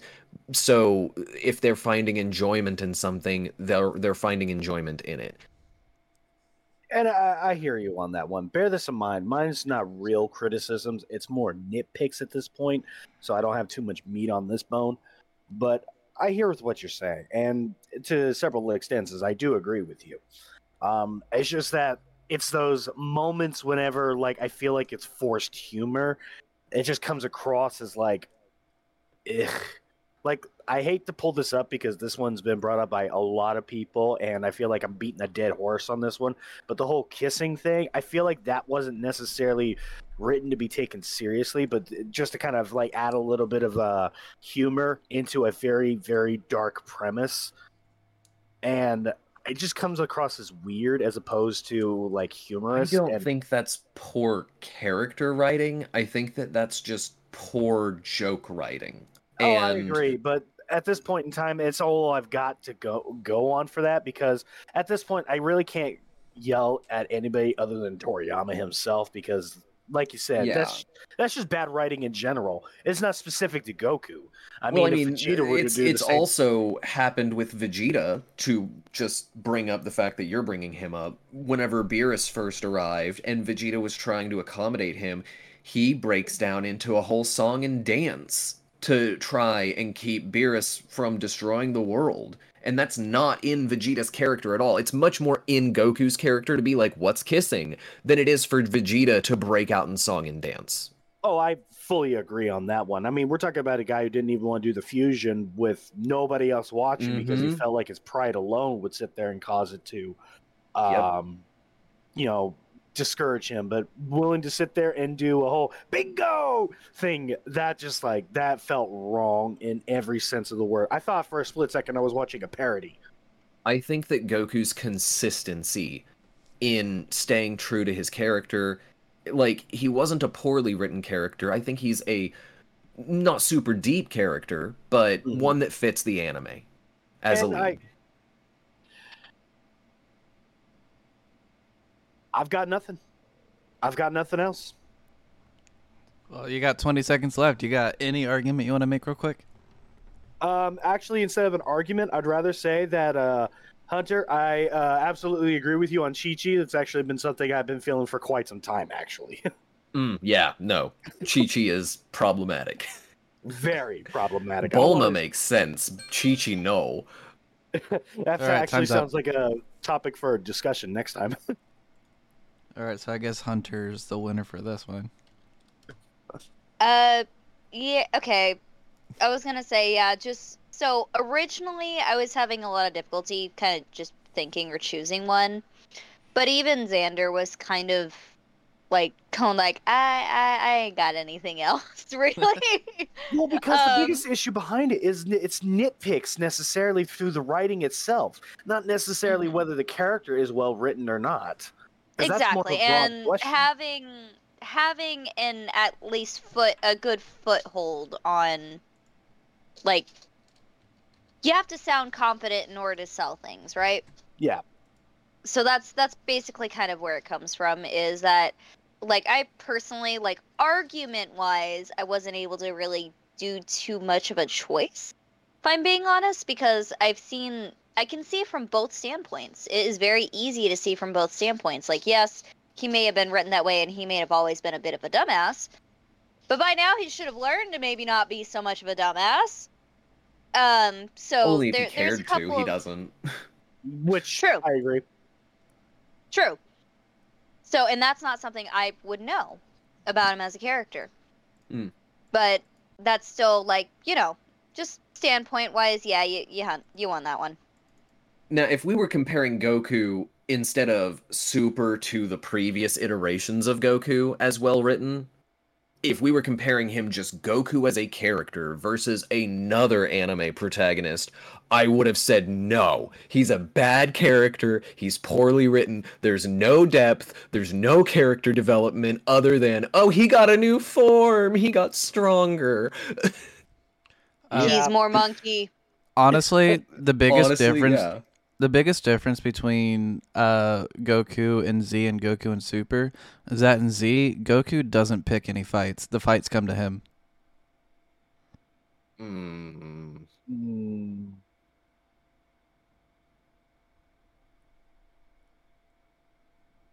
That's all I gotta say about that. Frieza. Yeah. Oh, he went to Frieza because his friends went to Namek to get the Dragon Balls, and Frieza happened to be there. I mean, a couple of the fights do come to him and fall on his lap and whatnot, but he does pick some of them. Yeah, to be fair, he does chase after Frieza, and there are several times whenever he could have either escaped or, put the fight down enough to where he can at least let everybody else get out. Instead, he's like even at the very end, for example, whenever King Kai and everybody's yelling at him to hurry up and take him down, and Goku's like, "No, I want him to get at his strongest." That's like that right there. That is a Saiyan I would going also in. That right there, that's stupid. I would also argue, even if he didn't pick the fight for himself, he did pick the fight between Gohan and Cell. He did do that. Yes, So- and that is probably the one thing So I think he, in that instance, I think he made a good decision off of bad information, because he knew that he wanted Gohan to be the next guardian of Earth, but he didn't realize that Gohan didn't like to fight. Yeah, no, it was also kind of a parenting error. I'm gonna send my child that is 12 to fight a monster just because I sensed that he was stronger than me. A child that has a lot more potential than he does. Yeah, he has more potential, but the kid didn't like that fighting. is a parenting error to the fucking max. You do not send your child, your young child. That is how you induce trauma. To be fair, very much exactly so. how you. Donovan, To be fair, would you send Dante? Would you send Dante? Okay, this is different. We don't have powers. Yes, he would. No, We're not. Is he We're not your saying. child? Absolutely, he would. In that situation, would you have But sent Dante? Goku, 1000%. Goku Would wasn't you send wrong. Goku Would beats you or send Gohan Dante beats to Cell. fight me? That's Actually, As a parent, you should be able to communicate that with your child. yeah. No, I mean You should be able to Goku. talk with your child. Goku should have been better about knowing his son's feelings. But at the Goku's end a of the bad day, dad. he Not was. even knowing, just communicating and saying, "Hey, kid, you want to go fight this big bad guy?" And he's like, "No, I fucking don't." And you'd be like, "Oh, okay, that makes sense." I honestly don't think Goku's a bad dad. I think he's made a lot of parental mistakes, but I don't think he's a bad dad at the end of the day. I'm not saying he's a bad dad. I'm just saying that was stupid. I No, did. Hunter The did. reason That's why I said I that. say he's a bad dad is because he's not even technically around properly parenting for the majority of the time, and he's actively at odds with his wife, and yeah, he looks after and cares for his kids, but he's also a very absent father. He only To be started fair, getting though, absent after he died the first time. I was about to say, to be fair, being dead is kind of unfortunate. Unavoidable. Yeah. And Gohan ran off to Namek, so it's not like Yeah, but then he wasn't there for the whole time Goten was growing up, because he was like, I thought about it and everybody's coming after me. I'm just gonna stay dead after Cell. And then Boo showed up and he's like, well, I guess I have to come back. Well, funny that's a thing is, victim of circumstances, really, as opposed to. And I can. Oh, go ahead. to be fair, that happened while he came while he came back to Earth. So technically he wasn't wrong. But they were there for Gohan, not for him, so no, Yeah, Anyway. he was wrong. So we have one more, don't we? We got Mhm. two more. One more. There's two more. Two more. Fuck. Two more. I can't count. Both are chance. Yeah. Both are chance. But But I know. Okay. as But- as the podcast director, I'm going to say that this next debate is going to be between Chance and Xander, because I feel like Chance versus myself would be probably the best way to end the debates. I was gonna say, yeah, Zelda, do that last. Okay. It's the most important one. All right. All right. Opening statements. And we have big disagree. Oh boy, here we go. True. So the topic is going to be, what is the best Pokemon generation? And honestly, I think I know what Xander's is, but I'm not entirely sure. So Xander, why don't you start off? Okay, so when it comes to Pokemon, now bear this in mind, I have been out of the game for quite some time. Mostly because the fact that I've been publicly discouraged about enjoying Pokemon, so therefore I've had to kind of reignite the passion. And Some may say it's nostalgia. Some may actually agree with me. But to me, the very, very best generation would have to be the original 151 Pokemon Generation 1. I'm not surprised. I don't know why I made that sound epic, but... In this essay, I will... Anyway. Is that the end of your statement? Yeah. All right, take it away, Chance. Okay, so best gen is 3. It's not even close. The only thing the other gens after 3 have going for them is that Gen 3 is part of them. Unfortunately, Xander's going for Gen 1, which doesn't have Gen 3 in it. Therefore, he's already lost this argument. Opening statement over. Wow, talk about a fiery statement. All right, your 10 minutes. Right? Your 10 Okay. minutes A statement start with no substance. now. Shut the fuck up. There was so much fucking substance. I'm gonna go ahead Not and a restart substance the that's timer. trying to figure out what am I looking at when it came to Gen 3. I didn't even know what half the Pokemon were. Wait, hold on. Timer starts now. All right, go ahead. Really, you were that lost into Gen 3? Dude, I picked up Gen 3. I was looking at it. I was like, are these supposed to be animals or is this supposed to be like some kind of like weird shrub thing that's blinking at me? At least the original Gen genuinely looked like animals that could hypothetically exist. Okay, but hear me out. In Gen 3, you get Metagross. Yep, there it is. Are you sure it's not because of the Gardevoir for you? Gardevoir also exists, but Metagross is the coolest Pokemon. It's just true. I'm not too keen on a generation that literally tries to copy Pikachu's cuteness on 2 separate Pokemons. Wait, which ones? Plus E and minus E, or whatever they're fucking... Oh, Plus- yeah, Plusle and Minun, they're kind of stupid. I Yeah, don't even like those two. well, at least we can agree on that. I will say that Gen 3 does have some Pokemon in there that genuinely look pretty damn cool. Like, I'm a fan of the Poochyena, I think they're called. Yeah, Poochyena's cool. Yeah, Like Poochyena it's just a dog. yeah, like several of them that I've had pulled up here that I'm looking at genuinely look pretty interesting. But some of them... See, I am trying to figure out, like, why is there a cactus here who looked like he could be about basketball? hey, nothing wrong with that one. There's the sun and moon. That is pretty unimaginative when it comes to realizing what kind of animals we could be using. Hey, Solrock is cool.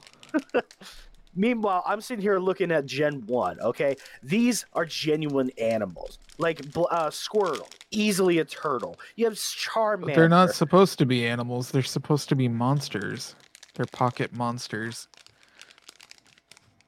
Okay, you look at a Pikachu or a Raichu and they're telling me that you could call that thing a monster.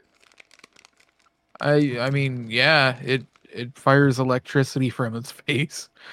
So does a freaking electric eel. I wouldn't call it a monster. That's different. I'm not gonna go into how eels work today. I'm just saying that the level of creativity that the original generation had was exponential. They didn't have anything to kind of go off of, not like other generations had to. Not to mention, Generation 1 has one of my all-time favorite sad stories, and that is the creation of Mewtwo. Always will be my personal favorite. Because it is freaking dark. You're talking about the movies. The movies have nothing to do with the games. The games also sit there and kind of shoehorn that plot in there. Do they? I don't know. Well, I mean, if you sit there and have a Mewtwo wandering around the frickin' exhibits, you'll sit there and notice your frickin' Mewtwo getting tensed up, which is kind of hinting around the idea of that.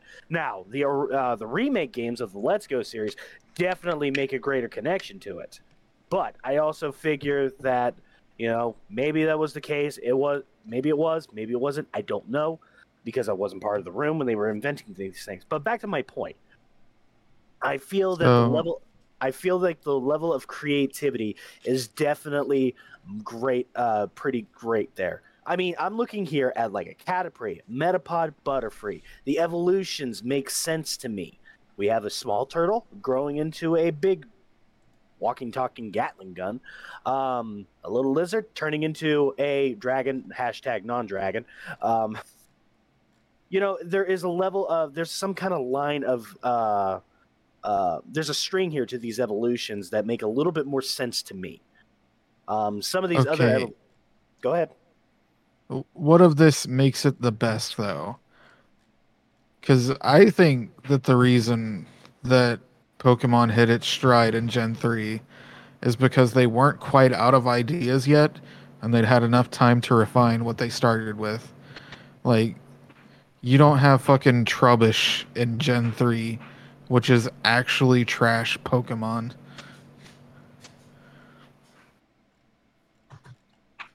Okay. I mean, I can understand that, but I'm just looking at the level of design here. When it comes to stats, I'm not really paying attention all that much because I don't pay attention to stats. And I don't think I brought up stats. well, when you say trash, I figured I thought you were talking No, about the I stats mean, there's it's actually a Pokemon called Trubbish, which evolves into Garbodor, which is that's garbage. legitimately garbage. I understand that. Yeah, I'm not talking about stats. Like, really, a lot of Pokemon from every generation are viable competitively. Like, even Gen 1 Pokemon can still hold up pretty well. I would hope so, considering that some of these Gen 1 Pokemons are supposed to be quote-unquote legendary, such as like Articuno, Zapdos, and Moltres. Uh-huh. Gen 3 has pseudo-legendaries, which is cool. I don't know. Pseudo-legendaries may be a part of original. Hunter, you know things. Were there pseudo-legendaries in original? Gen 1? I Higao. think there were. Dragonite. I think that Dragonite is technically one of them, and also Oh, Dragonite's yeah. evolution Yeah, you're path right. doesn't make sense. I mean, to be fair, Oh, yeah. I'm going to complain about Dragonite real quick. Go for it. I absolutely adore the design of Dratini. And then it evolves into fucking Dragonite and changes color, and I hate it. I hate it so much. Whoa, hang on. It's Dratini, then Dragonair, and then Dragonite. There's that middle I know. portion. I love Dratini and Dragonair, and then Dragonite makes me sad. Oh yeah. There's like you can see a connection between Dratini and Dragonair, but when Dragonite comes in, it's like a freaking tornado sitting there doing a freaking entirely. It's like a completely different Pokemon. We're off topic. Yes. I really like Gen 3. I think the mechanics are really good. I think the games hold a special place in my heart because I played them when I was young, which is probably why most people like Gen 1 too. But Gen 3 is where I played the first games, and they're just really nice to look at. Like, I feel like the Game Boy Advance was a sweet spot where it was just really nice to play those games. And it wasn't quite as ghetto as the original, like where you had to hold a flashlight on your screen to be able to see at night. Well, I do agree that the Game Boy was limited by technology. But the level of design in each individual sprite was definitely a labor of love. You can definitely see how that was the case with this. And I'm not saying Gen 3 didn't have that. I'm just saying that, the amount of effort. Oh yeah, Gen 3 had that, but the effort goes down real fast once you start going past it. Oh, they start reusing character sprites. It's yeah. It's rough. And as you kind of mentioned how you grew up playing Gen 3, I fully understand that. I grew up with basically my only game being Pokemon Stadium, and that was predominantly just Gen 1 all over the place, so that's where it has a special place in my heart. Oh my god, I forgot something. Oh, go Gen ahead. 3 has Colosseum, like the actual best Pokemon game that's ever existed. The game that I've never played, and you should play Colosseum. It's actually amazing. Put it in front of me, and I will certainly play you. I don't have a GameCube anymore. Oh yeah, GameCube. Big sad. Excuse me. But yeah, We'll have to figure that one out. Coliseum is an amazing game.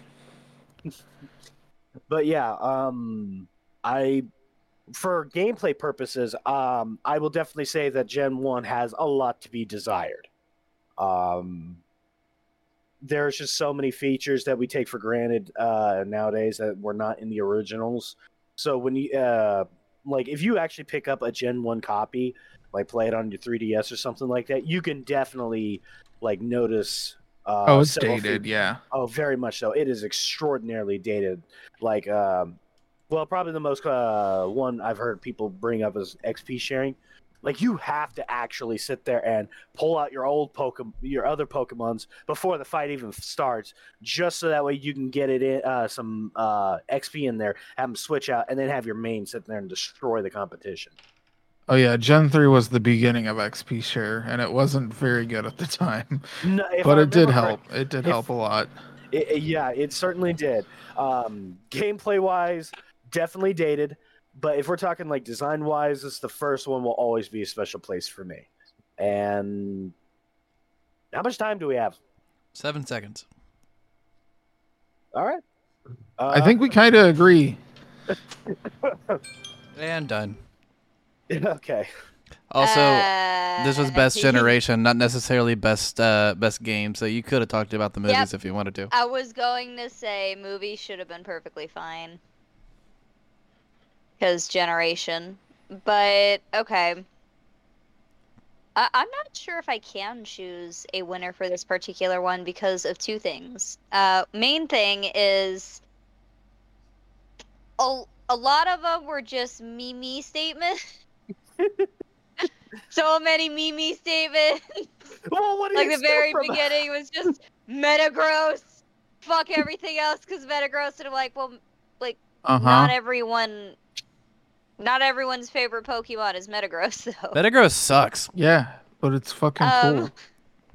But, so, it was, honestly, I'm not sure if I can really choose a winner for this one. Both of them, they turned into good arguments as you went, when you started getting into, like, gameplay aspects and stuff like that for the different ones, and kind of, like, how one may have not been as good gameplay-wise, but the design on it, you could see they put the work and effort into it, which definitely helps it.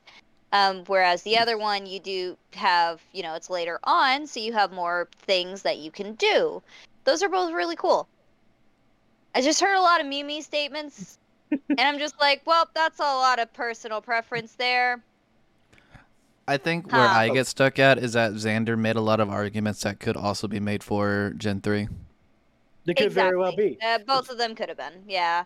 So there's a few, but all in all, they were both they were good conversation points at the very least. Oh, yeah, very much so. I just took a line and just ran with it. You did what you could, and you did as well as you could. I mean, there was a lot of things that Chance was saying that I was like, oh, yes, I agree, but I gotta argue. Yeah, exactly. So, and it was a good argument, honestly. Chance probably had a very good argument when it came to certain things gameplay-wise, but I also think that Gen 1 was a victim of its time. Oh, very much so. That's why I'm just glad that they didn't sit there and completely leave it in the dust. Yeah. That's why it's harder to argue for Gen 1, because all the other gens include Gen 1. Yeah. And just build upon it to make it better, yeah. Exactly. Gen 1 was probably the hardest one to pick to argue for. It depends on how you're looking at it. A lot, though. If you're looking at just her favorite Pokemon's from Gen 1. I was gonna say personal preference. Gen 1's one of my favorites. But argument-wise, it is hard to choose. Like, something Xander could have countered Chance with. Chance was like, oh, you need a flashlight to play your game. Xander could have countered with, well, you can play Fire Red and Leaf Green on the Game Boy Advance SP. That is true. Yeah, but at the same time, gotta remember, I am not the most doesn't have the same spirit. What they've done afterwards. So... That's fair. Like, I mean, I wasn't kidding when I said I was actually publicly shamed for liking Pokemon at my age, and I basically and that's dropped fucking it stupid. There's a lot of things I've been through that were fucking stupid, but we'll get off of that subject for the sake of my own. Just get off of the subject. Let's just get off the subject. Whoop whoop. So let's get off the subject by picking a winner. Haha, not gonna happen. See- So unfortunately, this has ended in a draw. The only draw that we're probably gonna have. Because there were a ton of Mimi statements. And on an objective stance, it would be hard to make a non-biased opinion on I that. honestly thought that Chance would have won, but he didn't state facts. He stated a lot of personal opinions, and That's those are exactly hard where it to... came from. If he Yeah. used facts, I would have been able to work with it. Because kind of like the previous arguments that you guys have had, you use some of the facts, like, hey, it does help out with new players or something like that, right? No. The only fact I really heard was, at least I don't have to use a flashlight to play my game. Like, that's it, because you would have had to have used a flashlight. I had to use a flashlight. Yeah, there were some legitimate statements in there, and I'm just like, damn it, he's right. What am I supposed to say? I had to use a flashlight to play. I did Google what the major differences were between Gen 1 and 3, and I found a thing that talks about, like, what are the major changes or additions that occurred every generation. And whenever they start with Gen 1, they just put, ... Pokemon battling. Because, you know, that's the first thing that they, you know? And then Gen 2, it's like they added the special defense stat, so they finally separated special out from just being special and accounting for both attack and special defense to being special attack and special defense separate. And then Gen 3 was the addition of abilities. Gen 3 has much more refined gameplay for sure. Yeah. Oh, it has. That's where ability started. Yeah. Yeah. Well, that's And then neat. Gen 4 is where the physical special split took place. Gen 5 is hidden abilities, and Gen 6 is mega evolutions.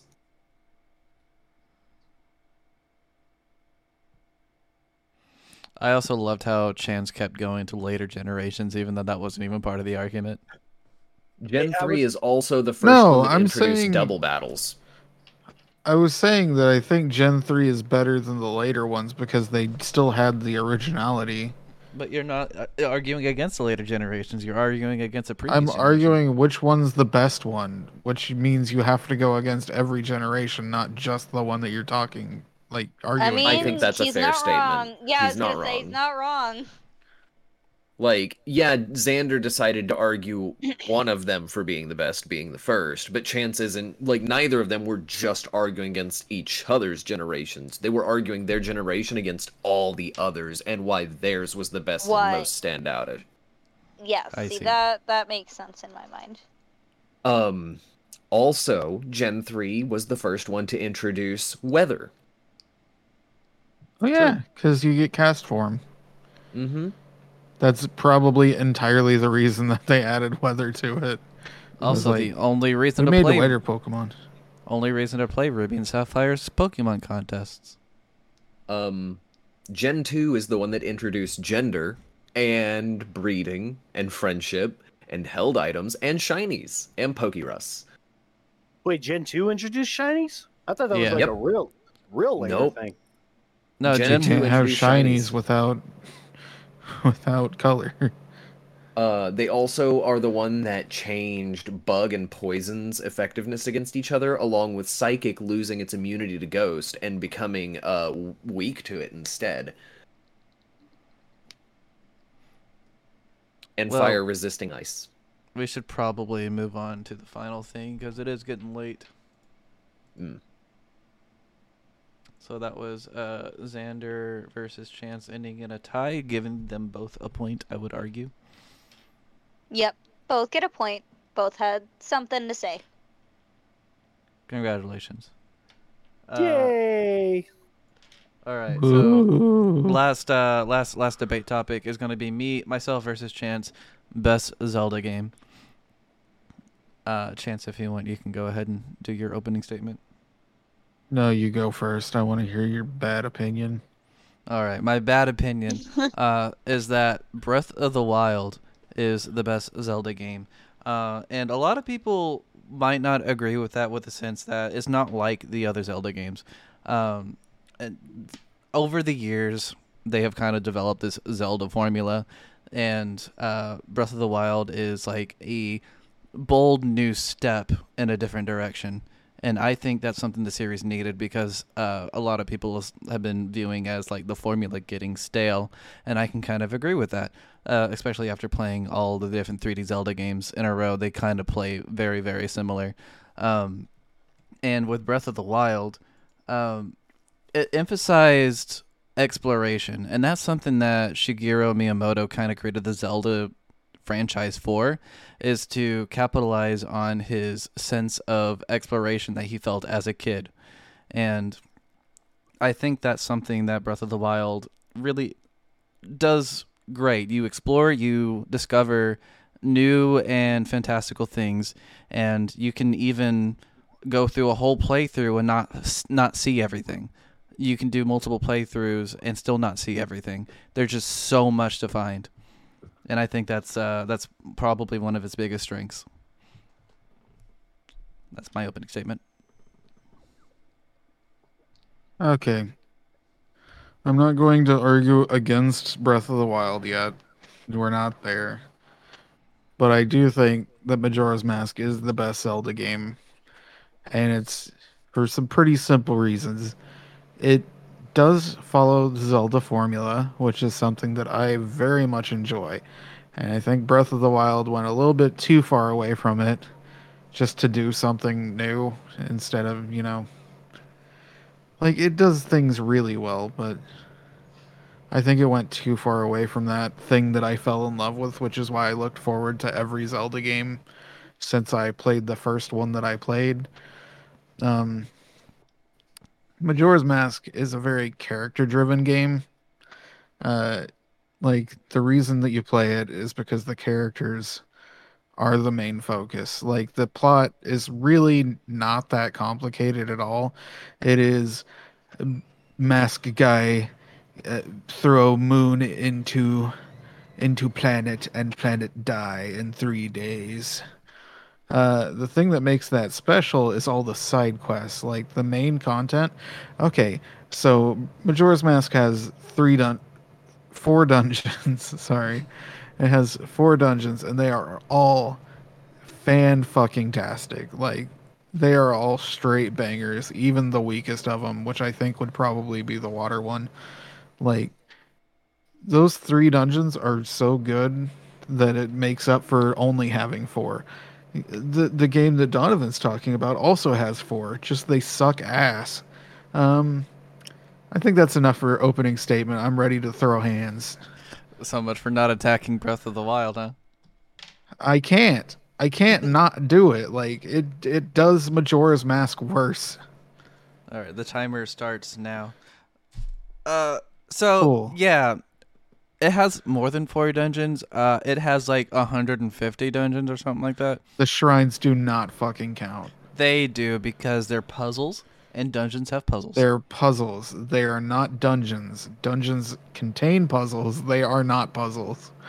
I mean, honestly though, they the shrines are probably I argue that they do count as like little mini dungeons, because of the fact that they do present a puzzle that you need to overcome. And if we're not talking about the motion control puzzles, which are obvious bullshits, all the other puzzles are like really, really creative for the most part. They Are they memorable? some of them are, not all of them. To be fair. But like it doesn't need to be memorable to be fun. And honestly, sometimes it's better that it's not memorable, so that way you can go back and it's like a whole new experience basically. And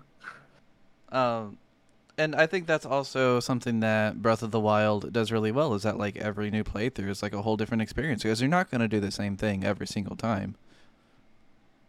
Whereas Majora's Mask is extremely linear. For the people on stream that haven't heard me say this, I do think Breath of the Wild is an incredible game. I think it's such a good game. I don't think it's a very good Zelda game.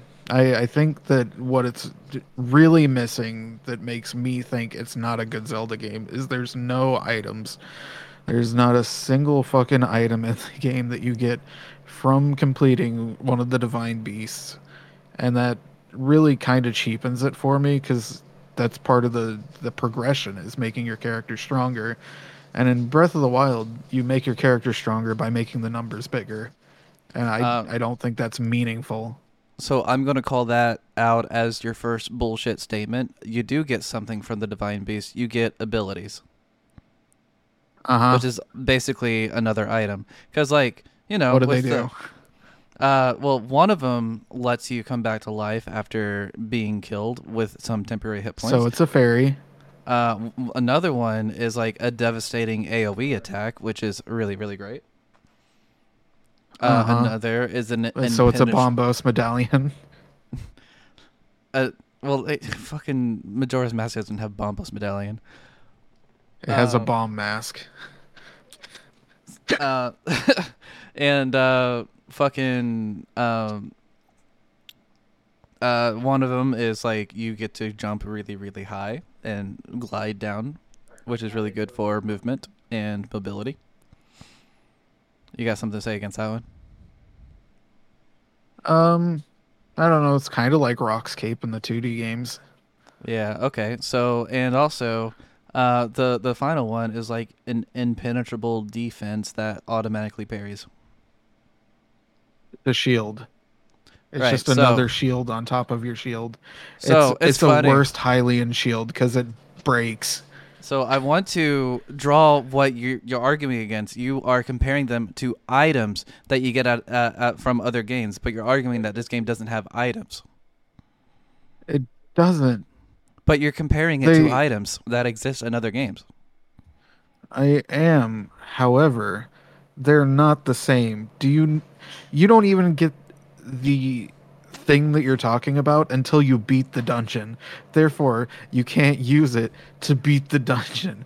It opens no possibilities for your puzzle solving because you can't use them in dungeons or shrines. But you get that sense of strength by having them, by making the fights easier. Even like you Unless can take you're them in a into other shrine. dungeons. Well, I mean, the shrines are like mini dungeons, like we already talked about. It's not even the main part of the game. But you Then can why use them. can't you use the things that they gave you? Well, I mean, you can just in other places. Like you can take them to other divine beasts, or even like the like what I would argue is probably the best dungeon in the game, Hyrule Castle, which you neglected to say earlier. And That's not a dungeon. it is in fact a dungeon because there are multiple levels that you can explore. You can go into Why? So Why would you explore them?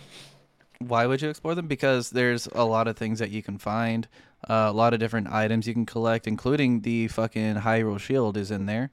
And honestly, like just seeing Hyrule Castle the way it is and is interesting because you can kind of like just figure. Hold on, let me try to reassess what I'm trying to say. The reason to explore is to try to figure out where you need to go, right? Because it's not just given to you. You have to figure that out yourself. It's pretty fucking obvious. Yeah. But there's like multiple ways to get into the castle. There's multiple ways to travel through the castle. You don't need to go through one set path. It's not linear. And that's one thing that this game does really great is non-linearity. That is one thing that the game does really well. You know what other Zelda game does that really well without, compromising the formula? What's that? A Link Between Worlds, but nobody played that one, so we're not even going to talk about it right now. Yeah, but like how long can you stick to a formula before it becomes too formulaic and you got to change something? I'm not saying it's a bad thing that they changed it. I think they did it too much. I think Tears of the Kingdom that's coming out soon is specifically going to fix the problems that Breath of the Wild created. We can't really speak on that one though because we don't know how it's going to be. I don't know for sure, but from everything I've seen so far, it looks like that's exactly what they're doing. Is they're going, you know what, Breath of the Wild kind of fucks this up. Let's step it back a little bit and find a nice happy medium. Yeah, that's fair. But back to Breath of the Wild though, I think you really downplay how many items you can get because like yeah, you're mainly just increasing your number for the most part, but there's also like multiple different weapon types you can get, multiple different fighting styles. You got your rune powers, which you do get at the beginning of the game, but that's like your main, like the main way that they balance the different puzzles. And because it's so non-linear, they kind of had to do that. Which I know you say that it goes against the Zelda formula, but I also have to argue that you don't have to. No, I don't mind that. I wish they'd done that and added other things. Like, I think having bombs on a cooldown is fucking fantastic. I don't like having to go find items. Yeah, that's great. Like, the powers are unlimited. You don't really have a resource outside of what's in your inventory whenever it comes to just doing things. But, like, the world interaction, I think, is also probably something that's great about Breath of the Wild. You can cut down trees, you can set things on fire, and you can use that fire to glide throughout the world, and I think that's great. With Majora's Mask, and I do love Majora's Mask to pieces. It's a great game, I think. You don't really have a lot of different ways you can play that game like you do in Breath of the Wild. There's only one way to play it. It's not a sandbox. It's not a sandbox. It's really simple. Yeah. And I think Majora's Mask's strength is its atmosphere and its character interaction. And its story. But the story I will agree is better than Breath of the Wild because Breath of the Wild relies on memories and you don't really have that much agency in it. But I didn't even go find the memories. Oh, you really should have though. I mean, I'm sure they're all right, but like, if you want your player to go out of the way to find the base story in your game, you're not doing enough. Yeah, and I think that's a fair argument to make. But with Majora's Mask, I don't know. It can be really intimidating to other players with the whole 3-day cycle thing. Nobody likes being on a timer, and I think Majora's Mask does really well with it. But it still can be intimidating looking from the outside looking in. I think there's one thing that they did that makes that not as much of a problem as people think it is, and it's just the inverted Song of Time. As long as you know the inverted Song of Time exists, then the 3-day cycle is not very intimidating because it's 3 hours per day. But you still run into an issue where you... Oh, time's up. No, we're just gonna keep going. The timer doesn't matter. This is the argument that matters. Yeah, I think this is the reason the podcast was made, so you two can fight about this. Yeah. Speedrunners like being on a timer. I said it. Yeah, speedrunners like being on a timer, but not the average player. Honestly, the Majora's Mask speedrun really sucks. But so like nobody likes being on a timer, and you do run into an issue. Aside from speedrunners, you do run into an issue where you still can run out of time, and whenever you run out of time, you have to recreate all the steps that you did in order to get to where you were. And that can be a bad thing on first playthrough. Like, that's not a secret. Like, if you have to redo everything that you did because you fucked up one piece of the Anju and Kafei questline, then that's not ideal. Which is the most but complicated you learn from it, subsequence. You try it again. Yeah, I remember how many times I had to reset that fucking quest. It sucked. There's a few things that Majora's Mask 3D does better, and that's one of them specifically, is that when you do the double Song of Time, you can go to any point in the day instead of just jumping forward 12 hours. Yeah, it's just unfortunate that Majora's Mask 3D fixes one thing and fucks up other things. Yeah, that's what makes me really mad about that. Like, Nintendo, don't add an eyeball to every fucking boss in the game. It's not necessary. I'm not here to complain about Majora's Mask 3D like usual. But my closing statement, I think, is going to be that Breath of the Wild is, yes, a bold new step away from the Zelda formula. I think it is making way for a whole new Zelda formula. I think Breath of the Wild is a very good game, and I think Tears of the Kingdom is going to be a better game. It looks like it's going to have story, which is already a step up.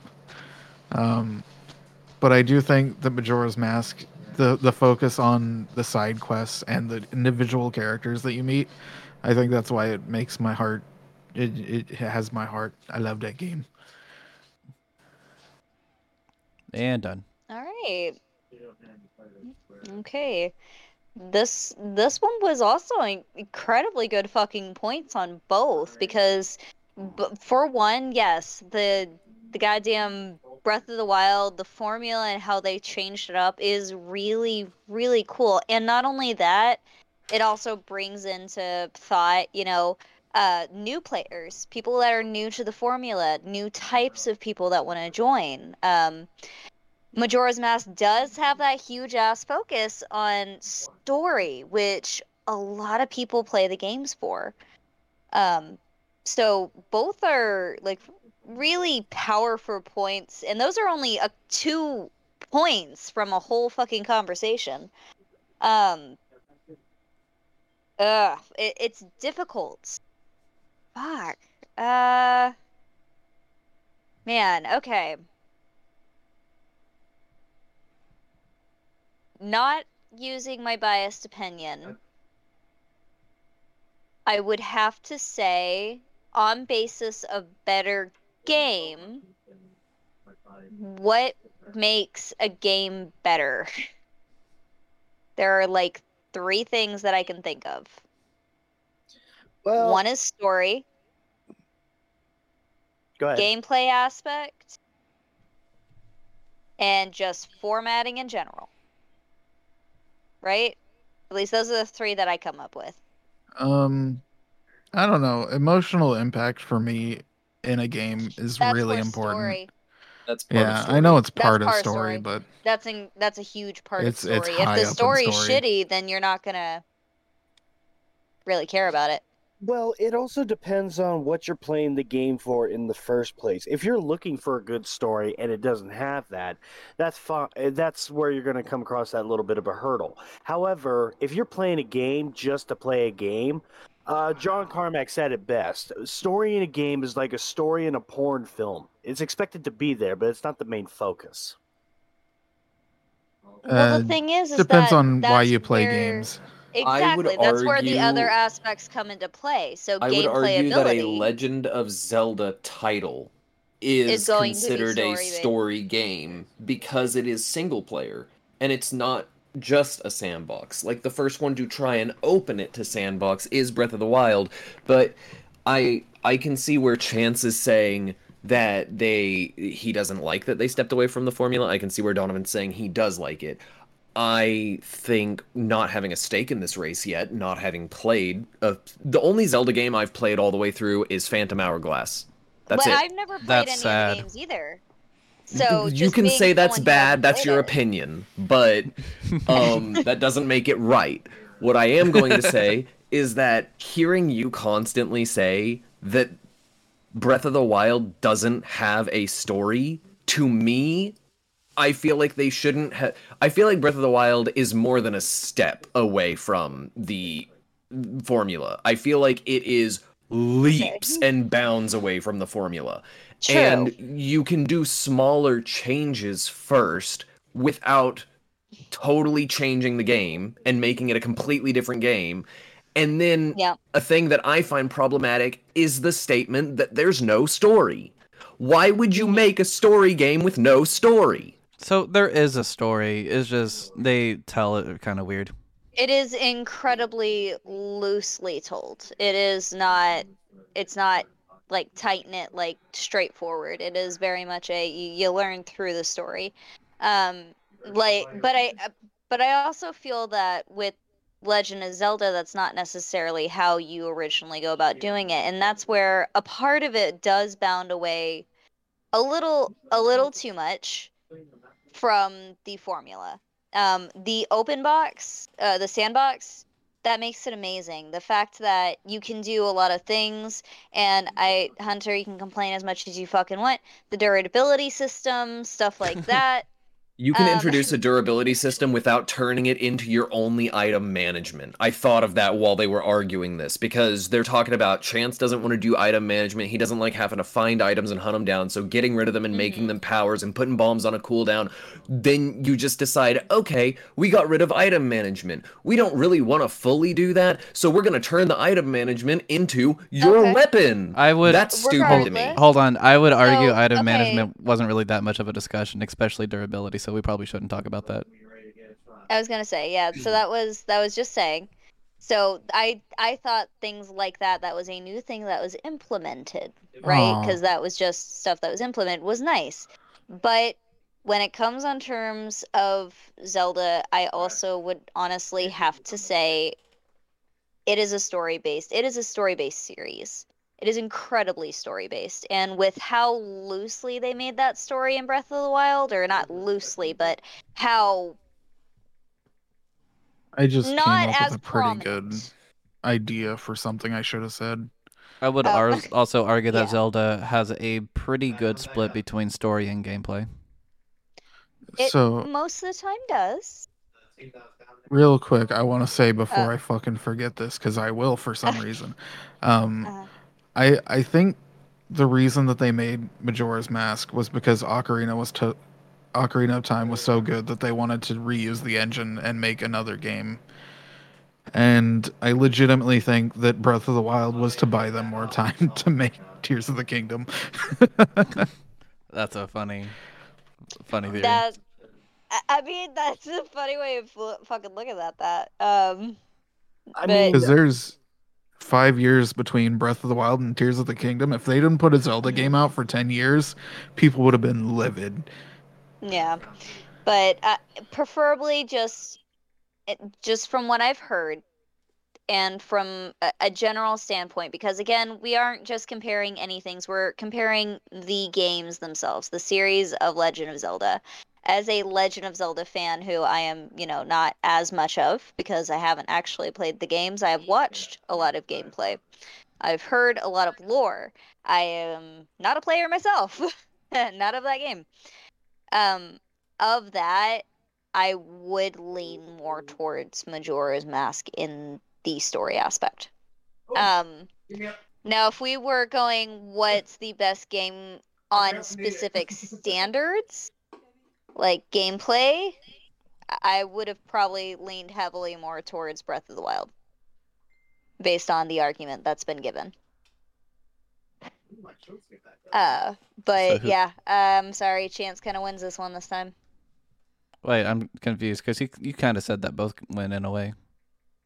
They both were. I think that it's because they were both good arguments, but because it's specifically best Zelda game, Breath of the Wild steps really far away from that in losing its story aspect, and it's maybe a better game in gameplay mechanics, but not a better Zelda game. You would have a much easier time arguing that Breath of the Wild is a better game because it's 20 years newer. Game in general, yes, but Zelda game. So that's what I was playing off of. If I were a Zelda fan, well, that's fair. Where would I view that? So that's where I went. So that's just what I saw.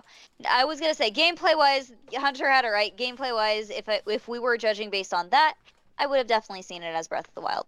But as a Zelda fan, I probably would have gone for Majora's Mask. Yeah.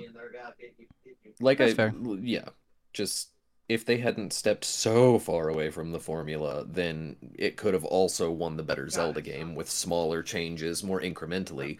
And whenever you said the whole how long can a formula hold out, I wanted to say, but not interrupt, look at Pokemon. We can figure that out. Oh my Oh, god! to be it fair, can hold people- out, but I am Fucking getting long fucking tired of People them not have been- changing at all. Bitching about Pokemon, so I don't want to hear that. People have been, but you know they've still been buying them. So Yeah, but they don't. Pokemon doesn't change at all. It's the same game. yeah, that's what I'm saying. A formula that works can hold out for a long time. People may complain, but they'll still buy the game because they want the game. You know why? I hear Because you. it's appealing I to hear you. kids, and kids are the backbone of that franchise. Meanwhile, all of us bought the last Pokemon game except Xander. And played through it fully. Yeah. I didn't. I didn't play through it fully yet. Okay, Yeah, I haven't most of us finished it played still. through it fully, but all of us bought it and played quite a bit. That's true. Yeah. All right. So as far as the debates go, it looks like there's a 3-way tie between myself, Hunter, and Chance. Yeah, I'm Um, sorry. And if you want to take the tie between Xander and Chance out of consideration to be a tie between me and Hunter. Okay. All right then. Alrighty. So, that's the debates. What'd you guys think of that? Was it fun? Yeah, Yeah. nobody got too heated. Everything stayed pretty cordial. That was the best part for me. yeah. I only really Yeah, cared about everything one of the I didn't need topics. I didn't have to use the duck once. That's good. I Yeah, didn't have yeah. to quack Use at the duck y'all. anyway just to make yourself feel better.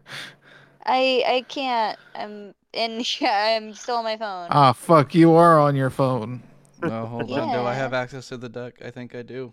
There you go. Quack. Also, wait. How is everyone do a doing golf this? Clap? Can you do a golf clap?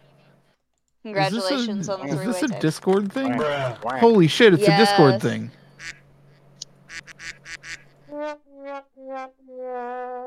Nut. Nut. Oh my god. Wait, there's a nuttin'? You can add custom I have sounds. one. You can add custom sounds. That's fucking great. Fuck this shit, I'm out. Fuck this shit, I'm out. I'm out. Yeah. What a so- great stream. Yeah, we're gonna go ahead and say that's a wrap for the podcast today. I don't have Alrighty. the next big topic planned just yet, but I will start thinking on something that we can do next. I would like to do debates again at some point, but it might be a while before we do that because this was fun. Can I hit one? Can I hit one more soundboard button before we go? Yeah, go for it. Emotional damage. I thought it was a good one. Yeah, good job. All right, so with that, we're going to go ahead and call it a night. Thank you for coming. Thank you for my guests for coming and talking and yelling at each other. As always. And we will see you next Thursday for whatever the fuck we decide to talk about. Goodbye. Sounds good. Later.